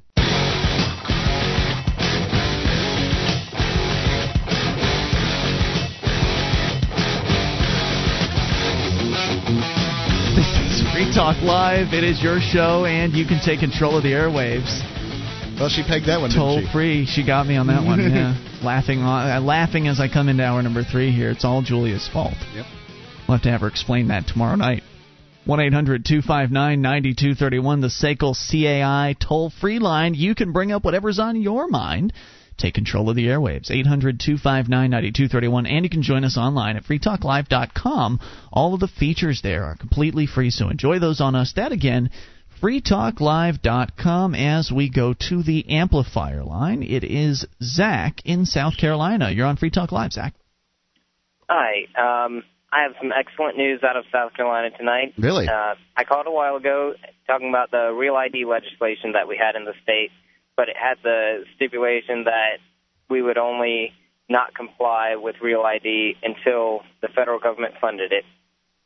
Well, that law ended up passing, but not before it was amended in committee, and it was amended to drop all of that to just say that we will not comply, and that's all. Period. And it was signed by the governor into law yesterday. Wow. We're not complying. End of story. Congratulations. That's fantastic news. We need more of that. What did you tell me yesterday, Mark, that 34 states had passed similar legislation? Oh, I don't remember saying that at all. Somebody told me something. There was some obscene number of states that have jumped on the anti-Real ID bandwagon. Well, they're not scared now. Right. Some people have got out in front of the parade, and so, okay. Yep, exactly right. Any other thoughts for us, Zach? Nope, that was it. Thanks for the update. Appreciate it. 800-259-9231. That's good news. In case you don't know, Real ID is legislation that was passed at the federal level, I think it was in 2005, May of 2005. They said that in 3 years' time, all states must have this Real ID, this national identification card, basically. Mm-hmm. It would still have your state name on it, but all of the other information that would appear on it would be federally standardized. And the Department of Homeland Security would be in charge of determining what those standards were. Some great little idea the federal government came up with, but they decided not to fund it. They said, well, the states have their own driver's licenses. They fund their own driver's licenses, and we'll just give them some rules for their driver's license, and they can come in compliance that way. Yeah. States said, there's no way we can do that. The states would have been happy to implement this new tyranny on America as long as the feds were ponying up taxpayer dollars. Right. If they would have had some money to go along with this, you can believe that the Real ID would have gone through. Yeah, that's the only mistake they made. Dumb feds just messed it up. Right. So the states galvanized against it, and as a result, the activists had enough time to really get moving and say, not only is this a bad idea because it's not funded, but it's a bad idea because it's centralization, it's a national ID card, and in a so-called free country, that should be pretty much something we don't need. National papers. It's bad enough that we have state papers. We don't need more centralization in that area. So as time has gone on, more and more states have passed legislation and resolutions basically saying, flip off to the federal government. We're not participating in your little scheme. Now, the feds are going to still huff and puff about this. They aren't going to like this very much. Now, I think that they should just let it go. They should just let it go. I don't know if they will or not, because the feds were claiming that if a state did not participate in this federal program, that they were not going to allow that state to they were not going to allow anyone to come into federal property without the Real ID. They were not going to allow you to get on airplanes without the Real ID. But if 34 out of the 50 states aren't participating in Real ID, their plan's pretty much sunk. yeah, they're done, and they might as well forget about it. Yeah, it really required compliance, and it doesn't look like anybody wants to comply. Speaking of compliance, a few interesting statistics, maybe a couple months too late, but interesting nonetheless, from the Advocates for Self-Government. Now, these are a great organization of liberty-oriented people. The Advocates exist to help you communicate liberty to others, to friends, to family members, to total strangers. They've got some great books and tapes and things like that on communicating liberty, and you can go to theadvocates.org to learn more about them. But they put out a great bi-weekly newsletter, and it's called the Liberator Online. It's got some. I think it's probably the most subscribed to online libertarian newsletter in the world. They've got something like 70,000 subscribers. Wow. To this thing, that's a pretty significant number. I would agree. James Harris edits Good News, Bad News, Unbelievable News, and one of his stories was America's Tax Nightmare. U.S. taxpayers using any of the 1040 tax form series will spend an average of 24.2 hours and $207 completing their returns this year. Furthermore, tax laws are now so complex that no one inside or outside of the government really even understands them. And that's according... Hold on. Did they say that the government understands their own tax law? No, they said no one inside or outside of the government understands it. I thought it was no one outside of the government understands. No one, period. No, but because the IRS agents failed to properly answer the questions that people give them on their little phone line half the time. Yeah, about 40 to 50% of the time. They get the top 10 most basic questions about the 1040 form. They get them wrong on the IRS's own helpline. Now, all of this information is a study from the National Taxpayers Union, or the NTU. Quote, the federal income tax system has become so complex that no one outside of or even inside the IRS understands it, says their senior counselor David Keating. Last year, taxpayers were forced to give up 500 million hours more of their time than they did in the year of 2000. So in just 6 years, they've now done an extra 500 million hours. Taxpayers are now doing 500 million hours more work in one. I don't doubt it at all. It's complicated. Here's some more shocking numbers for you. Americans spent 6.65 billion hours in 2006 complying with the tax laws. The IRS accounts for nearly 4 out of every 5 paperwork burden hours imposed by the entire federal government. Assuming an average total hourly compensation rate of $23.75, this time is worth $75.5 billion U.S. dollars. Jeez. That's money and time that could have been spent building your business. It could have been spent with your kids. It could have been spent enjoying some leisure time, a movie, or something else like that. But no, instead you're slaving over the IRS's paperwork.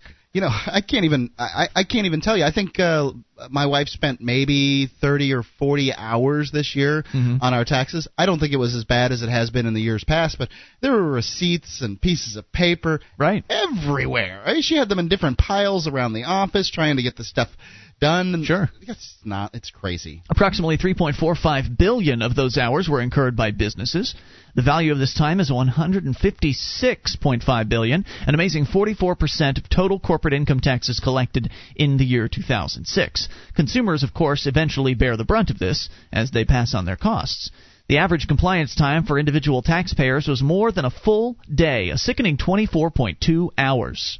That's right, an entire day of your year was spent on taxes, filling out tax forms. And this doesn't include the extra costs of tax planning or tax minimization strategies, or the huge cost to the U.S. economy of high tax rates. They're definitely, people go throughout their year with tax minimization strategies, as they've called it. They live their lives a little differently. They record their gas mileage. Well, like you, when we were driving back from New York City, you got a receipt for every toll that you went through. Right. Every toll I go through, I take a receipt. That takes a little extra time right there. Whenever I get gasoline bills, I have to write down mileage that was spent going here and going there. Don't forget, receipts for going out to eat. All kinds of things. There's all kinds of things. It's a whole lifestyle change. That's nuts. I personally am not interested in going through all that crap. So don't bother. No, you're not. Some taxpayers have fared far worse. In 2006, self-employed taxpayers had to toil for over 80 hours on average, 2 40-hour work weeks, to satisfy filing requirements. Counting expenses for software, tax preparers, postage, etc., along with time, individuals incurred an incredible $102 billion in expenses to meet the IRS's tax filing rules. Between the 108th and 109th Congress, the Joint Committee on Taxation's General Explanation of Tax Legislation, how's that for a mouthful, went from 593 to 841 pages, a 42% increase. Is somebody expected to know the information on those pages? That's just the Joint Committee on Taxation's General Explanation of Tax Legislation. That's not even the actual Federal Register or wherever it is that the tax code is located. You remember when Al Gore showed the tax law and it fit on a pallet? He brought it out on a forklift. Was that Al Gore? I thought it was Al Gore, yeah. I don't know about that. Keating also notes the alternative minimum tax, a Byzantine scheme that could trap over 30 million taxpayers by 2010, could make compliance burdens even worse. Well, of course, it's not going to get better. 800-259-9231, you take control. Ed Brown update coming up from David, New Hampshire. This is Free Talk Live.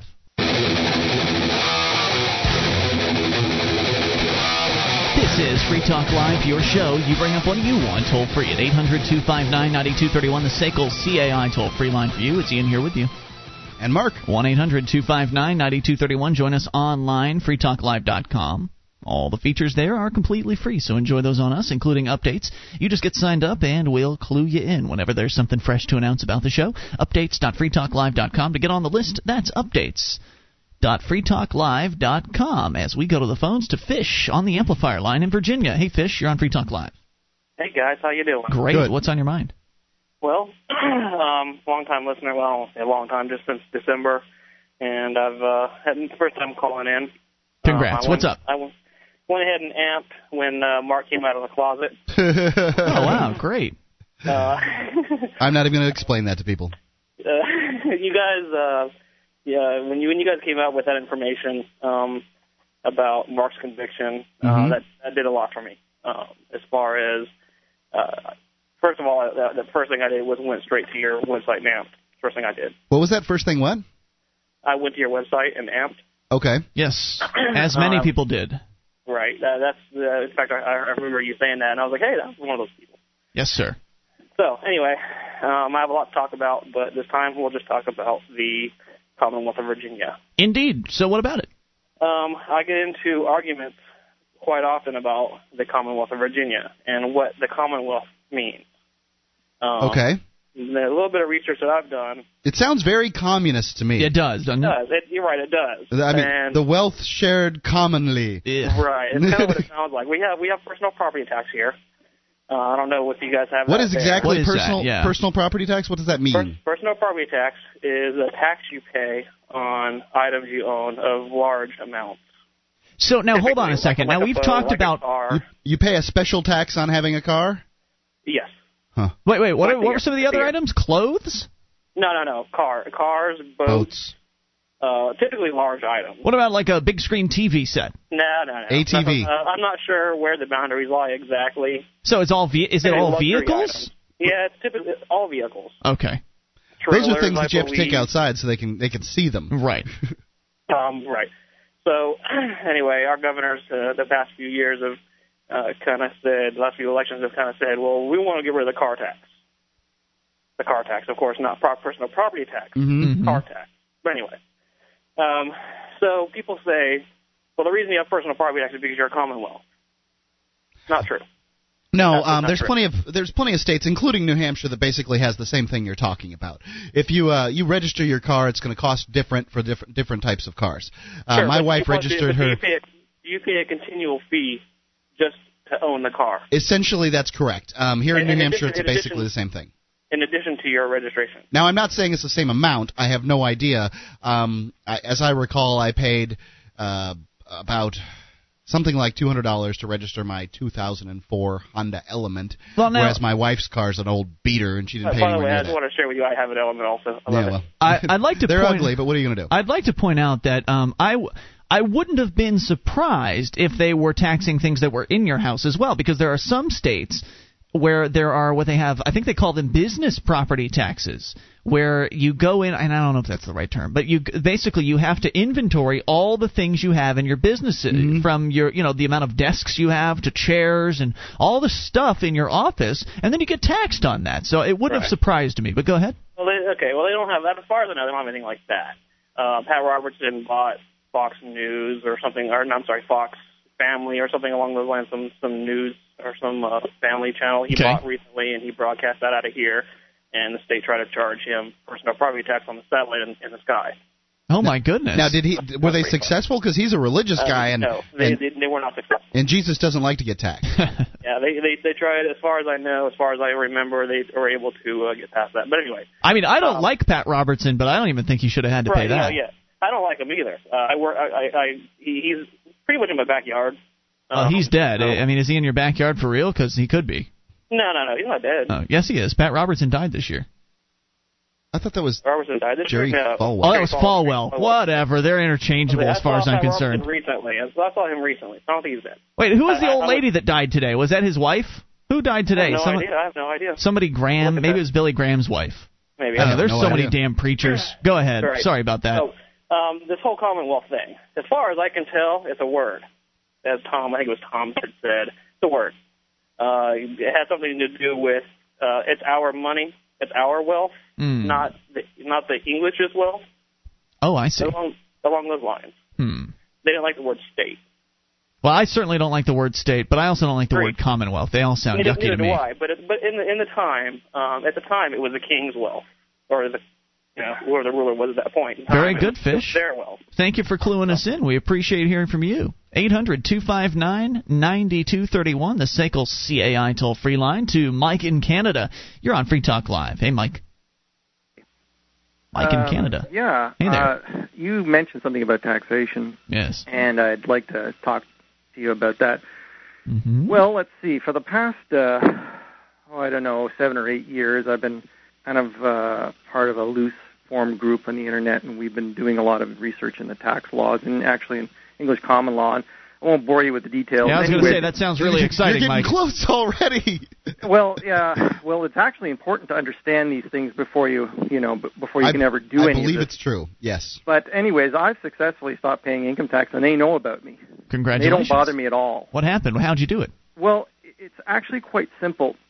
You see, basically, the law requires, there are certain fundamental principles of law which are common to all common law countries, which is Canada, United States, Great Britain, Australia, etc. Mm-hmm. Common law, yeah. Yeah, and you see, you can't get around these basic principles. You can't just write them off. These are maxims.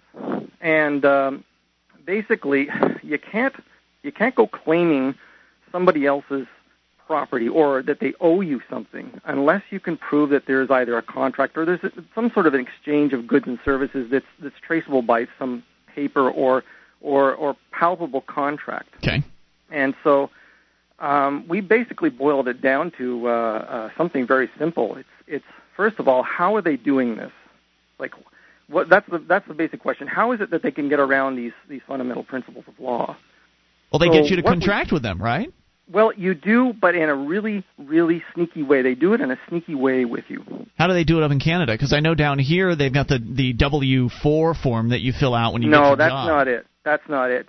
A lot of patriots get into trouble because they hip wade through the minutia of the misinformation, disinformation. In other words, they're going in the wrong direction. It's actually much simpler than that. Okay. What is it? Basically, it's like this.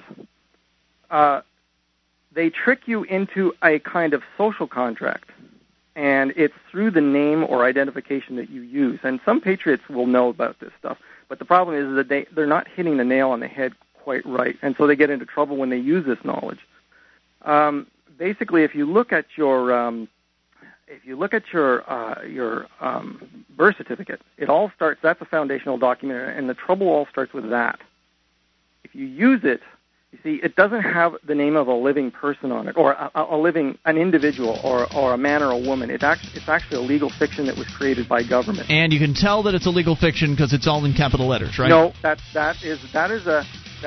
is not right. I want you to clear us up on this because we've heard all kinds of things over the years. I'll clear it up once and for all. We'll see what you have to say. Hang on, Mike in Canada. Mike doesn't sound quite as crazy as the rest of the people that have proposed this, so we're giving him another segment. I want to hear what this is all about. Or at least a portion of a segment. I want to find out how we can get people out of taxes because that would be wonderful. 800-259-9231. It's Free Talk Live. Our archives, website, and podcast will continue to stay free, but if you think other people deserve to hear this show, consider becoming a Free Talk Live amplifier for just $3 a month at amp.freetalklive.com. Help free some minds. Visit amp.freetalklive.com. This is Free Talk Live, and it's your show. You can bring up what you want toll-free at 800-259-9231. The SACL CAI toll-free line for you. Ian here with you. And Mark. 1-800-259-9231. Join us online, freetalklive.com. Live streams there. Broadband version of the show and a dial-up version, both waiting for you for free at freetalklive.com. So enjoy those on us. And wouldn't it be great to have an ex-narcotics officer be your personal coach to keep you from getting busted with marijuana? Go to nevergetbusted.com to view clips of the recently released DVD that's gained world attention. That's nevergetbusted.com. As we go back to the phones and back to Mike in Canada. Now, Mike, you had just begun to tell us how you discovered how to get out of paying income taxes. Now, you live in Canada, but you're telling us something that theoretically should apply, at least here in America and maybe in some other countries around the world. As you said, countries that are based on common law, this should apply in. And, or, in fact, it's actually commercial law. I mean, and commercial law blankets the globe, at least in all so-called civilized countries. You had said, just to recap here, you had said that basically what the government does is it tricks people into some sort of a social contract or an agreement, and you said that the first step in this process is the birth certificate. Can you expound? It is pretty well the step. What happens is, first of all, the Patriot movement, they get fixated on the uppercase, lowercase BS, and it's a bunch of bull. Okay. It doesn't matter how you spell the thing. It only matters whose head it comes from. If it comes from government, it's always fiction. It doesn't matter whether it's uppercase or lowercase. They just happen to stylize these names in uppercase. So that's not the issue. It doesn't matter. It's if you mean to create a name as a legal fiction, whether it's IBM or International Business Machines, whether it's uppercase or lowercase, it's still a legal fiction. Or whether it's Mark Edge. Oh, it doesn't matter. It could be written in Chinese. If you mean it to be a fiction, it is what it is. And so this Patriot movement get fixated on the spelling of the name, and then they bring this up in court, and then they get steamrolled by the judge because he just ignores them because they're just saying all the wrong things. They're implementing the knowledge in the wrong way. Okay. See, what we do in Canada, what we've recently, within probably the past 2 years, we've pretty well honed it to a fine edge. We've cut through the BS, and we've just basically boiled it down to this. You see, you have a choice under common law as to what name you identify yourself with.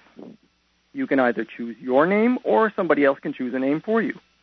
But if you choose a government-created name, the name on the birth certificate, then you are basically enfranchising yourself into the government club, and the club rules apply to you. Now, hold on a second. Now, how can this be possible when this is all done by your parents? It's not actually you. No, it's not done by your parents. The parents, see, this is another myth. Your parents can't enter you into a contract. And then there's another myth that they say, well, you know, because the parents fill out a statement of birth or whatever you call it in the U.S., it's called in this province that I live in, it's called a statement of birth. Mm-hmm. They think that because that your parents fill out a statement of birth, this somehow enters you into slavery. This is crap. There is absolutely no tenet in law. There's no principle in law that you could possibly apply that would make that true. This is a myth. So then what is happening there? The government is creating this legal fiction that has the same name as the name that your parents gave you. And a card with birth date that supposedly has your birth date on it. And so what this does is it makes you think it's misdirection. And they call it a birth certificate, but it's in fact the birth certificate according to our Registrar General in Ontario. She's even admitted the birth certificate was never meant to be used as identification, and it does not have an individual's name on it. She admitted that. It wasn't meant to be used as identification. What was it meant for? Well, that would require quite a bit of airtime to, and I won't get into that. And you don't have it. Sorry? And you don't have it. Quite a bit of airtime. Yeah, that's exactly it. So, I mean, concision is tough. But the long and the short of it is that when they hand you this card, and then when you start to use it, you start to lay down a trail of evidence. You start to sign your name under it, and you start to apply for driver's licenses, and so what we found is that there have been a number of tests that we've used in courts, and so people show up in court and they say, well, they just say that, well, I choose not to be identified by the name on the certificate, and you know what the judge says? Okay, you can go. See, it's a choice. Wait. Okay. If you don't say anything, they use presumption because everybody's doing it. But wait a minute. Wait. So they've called you to the courtroom, and I have not personally been to court, right to court using this issue. I use it in other ways with government, and it works too. Can you give me an example? Well, let's see.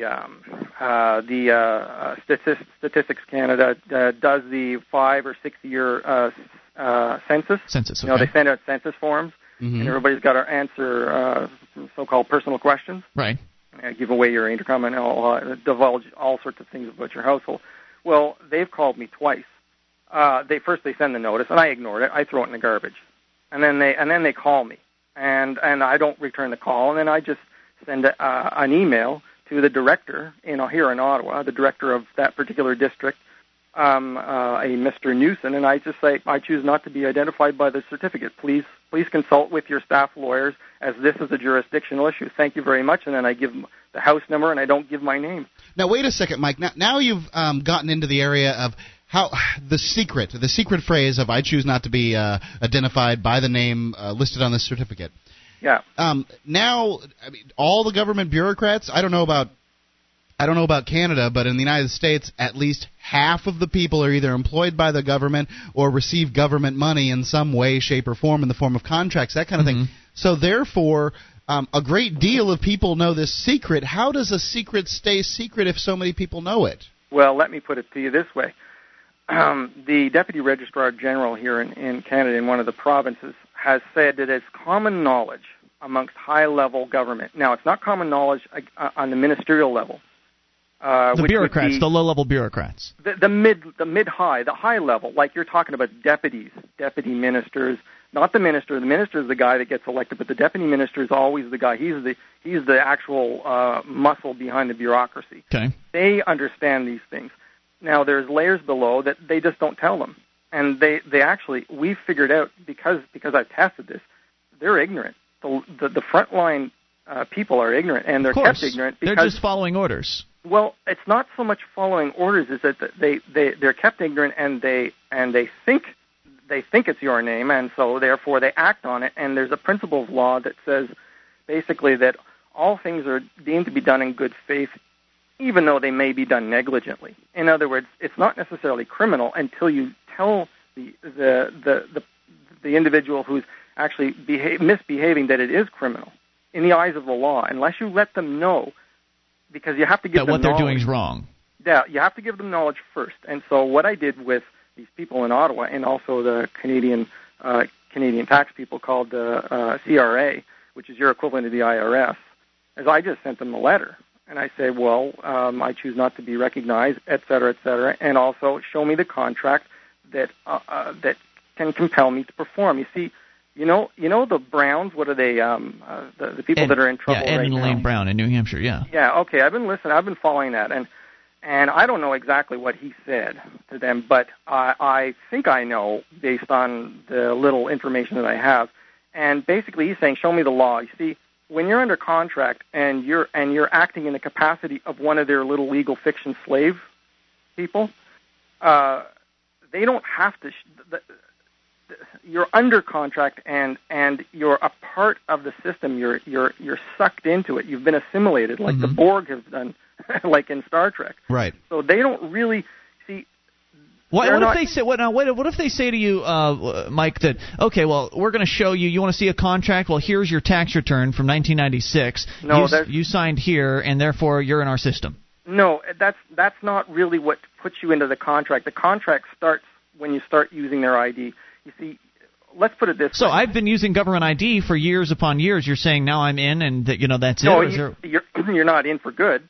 you're in until you say so. Because I'm out. As far as I'm concerned, I would like to be out. But you see, okay, here's the thing. It's not that simple because cops are ignorant. The frontline people are ignorant. What you have to do is, first of all, you have to give the cop notice, and you have to prove that you did.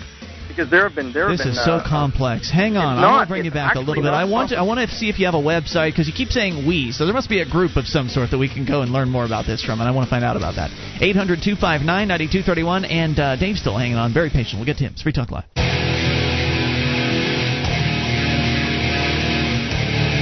This is Free Talk Live, your show. Only moments remain. 800-259-9231 will try to fit you in. That's the SACL CAI toll-free line. It's Ian here with you. And Mark. 1-800-259-9231. Join us online at freetalklive.com. All the features there are totally free, so enjoy those on us.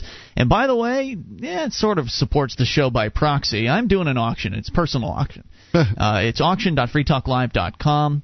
That'll get you there. It's my Transformers toy collection. Generation 1 from 1984 to 1989. 89 Transformers. I think I've got the original 1984 Transformers Lunchbox, the Transformers Adventure Game, Transformers the Movie DVD. It's a hell of a little collection. And it's up for auction right now at auction.freetalklive.com. Perfect time for you to get yourself, or expand your existing collection or get your own Transformers collection because, as you know, the Transformers movie coming out here in a matter of days. So what better time to place a bid on that auction? Auction.freetalklive.com. I want to take a quick break. I want to come back to Mike in Canada, but we're in such a deep conversation with Mike, I don't want to forget about Dave in New Hampshire. He's been waiting patiently, and I want to get a quick Ed Brown update from him. Dave, you're on Free Talk Live. Dave? Well, this is Free Talk Live first, a jump over. Yes. Well, actually, I'd forgotten about you, Dave, so it's just me being pathetic. Probably also first. Yeah. Well, here's the deal. Back in the Revolutionary War, there was a Southern general who led the British all over the South in trying to fight them. He was defeated every time he fought them. But in chasing him around, they so alienated the population of the South that they ended up losing the war and losing the South before they lost the war. So the same sort of thing is happening with the Ed Brown situation. And I want to sort of quantify that for you guys a little bit statistically.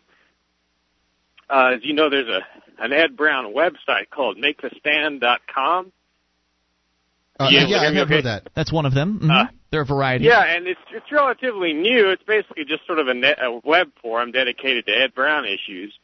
And they had 66 members join them yesterday. That's pretty significant, I suppose, for one day. Over the last week, I think they've had about 200, all just since this last build-up against Ed Brown. And NHFree.com has had 50 joiners in the last week. You know, we're just basically a New Hampshire website. Mm-hmm. And that's also a significant jump. But the most important thing, I guess, is the marshals have now admitted they were taking 200 phone calls an hour earlier this week complaining about the whole Ed Brown situation. And so it's like they have done the same thing as the old British did when they were fighting the Southern generals. They've alienated the public by chasing this guy around. You mean, when you say they, you mean the government, the U.S. Marshals have alienated the public? I think so. Well, certainly a percentage. There's obviously the other percentage of the public that sides with the marshals, and they're still a significant chunk. But yes, they've managed to successfully galvanize a large amount of people against the feds in this particular case. The Ed and Elaine Brown have become a rallying cry, a rallying point for many liberty lovers across the country. Something for them to get behind, something for them to support, and it's in a way that they were ever unable to do in the past. And I think it's pretty unprecedented and exciting. Unfortunately, there are two lives that hang in the balance. Yes, it is. That's the problem.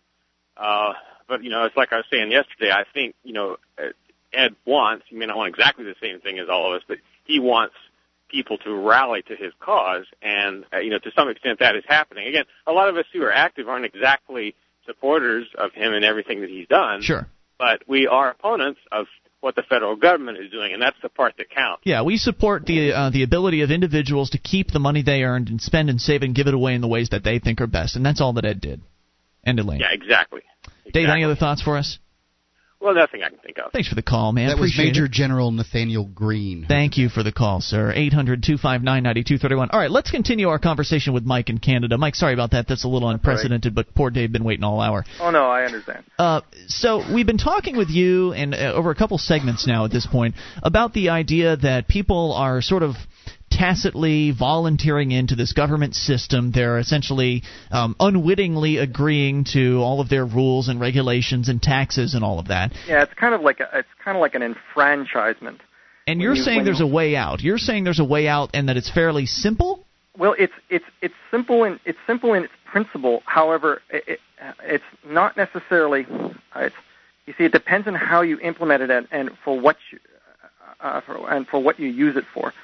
What would the average American or Canadian who's been paying taxes every single year, who's fed up, who wants to get out of the system, what's your suggestion as to how they go about doing that? Okay. In Canada, I'll just give it to you like we do it in Canada. I can't speak for Americans, but I can tell you that the principles are virtually the same. Okay. Here's what you do is. Suppose you're a contractor. You build your clients. This is the simplest scenario. You basically write a letter and you send it to the tax man, right? In this case, the Minister of National Revenue, and you basically say that, well, I choose not to be identified, by the name on the birth certificate, and I would be happy to continue paying the income tax. However, I need certain evidence. And you say, well, show me the contract, and I'll be happy to remit taxation. So the contract that explicitly says that you'd agreed to all their silly rules. That's right. Now they can't do this because there is no such thing. Well, there is no traceable contract. There's no signatures on paper. There's no full disclosure. They can't do it. That's why they had to use the name game. Mm-hmm. The name draws you into it. The name it sucks you into the corporate nightmare, and because basically what we're dealing with we're dealing with corporate entities, and the government is a corporate entity. It's the master entity, and it gives birth to all these other sub-entities like the IBMs, the Motorola's, the Enrons. Right, so you're saying that your name on the birth certificate is essentially a little teeny corporation that is supposed to represent you in this government system. Well, it doesn't represent you. You work through it. It's like you work under it. Now, if you identify yourself by it, then you become amalgamated with it. It is attached to you. It's called attachment under the law. You form an attachment to it, then in the eyes of the law, you then become it. So you're writing to the head of the IRS or whoever, and you're telling them, I don't want to associate. I'm not associating with this name on this birth certificate anymore. You say you choose not to be identified by this name, as you have discovered that it is the name of a legal fiction, and due to government non-disclosure, And then you ask for the contract, and they don't write you back, right? What happens? Well, I'm sorry? What happens when you've actually sent this off to them? They don't write you back, or what? What you do is you say, my administrative rules require, or my administrative processes require that I get this information before I can continue to remit taxation. Mm-hmm. So it's not. You never ever refuse with the government, because that puts you in dishonor. And under commercial law, he who dishonors first is an automatic loser. That dovetails with some of the things that Robert Menard was telling us from thinkfree.ca, the concept of dishonoring, and I find it pretty interesting. Go ahead. Yeah, well, it's basic to commercial law. You dishonor checks, you dishonor contracts. When you're in dishonor, it's very bad, because in a court of equity, the judge will just look at you and say, well, you just said you wouldn't pay it, and in other words, this whole pile of wrong is on your shoulder, and it's not on the other guy's shoulders. So let's continue. You don't ignore what they say. No, you never ever refuse to pay a tax. What you do is you just say, well, my administrative processes require that. First of all, you let them know that you choose not to be identified. Right. Then you say your administrative processes require that you see the actual contract that has obligated you to this. Yeah, you say, please provide me with the evidence that proves that that then what happens? It compels me to pay this tax, and then you say I await your evidence. Do you give them a certain number of days in which to respond? 30 days, and then you send it by registered mail, because you want proof that you served it. Right. And then you send it. You never leave it like that. You send a follow up 30 days later, and you say, please, I'm asking you, and for my administrative processes, I require that, yes, blah, blah, blah, that you provide me with the information that I require in order to settle up. And then what? And then you wait another 30 days, and then you do it again. 3 times. Each time, yeah. Try 3 times. 3 is a charm. We all know 3 strikes you're out. It's a kind of a principle in law. Then what happens? We're short on time, real short.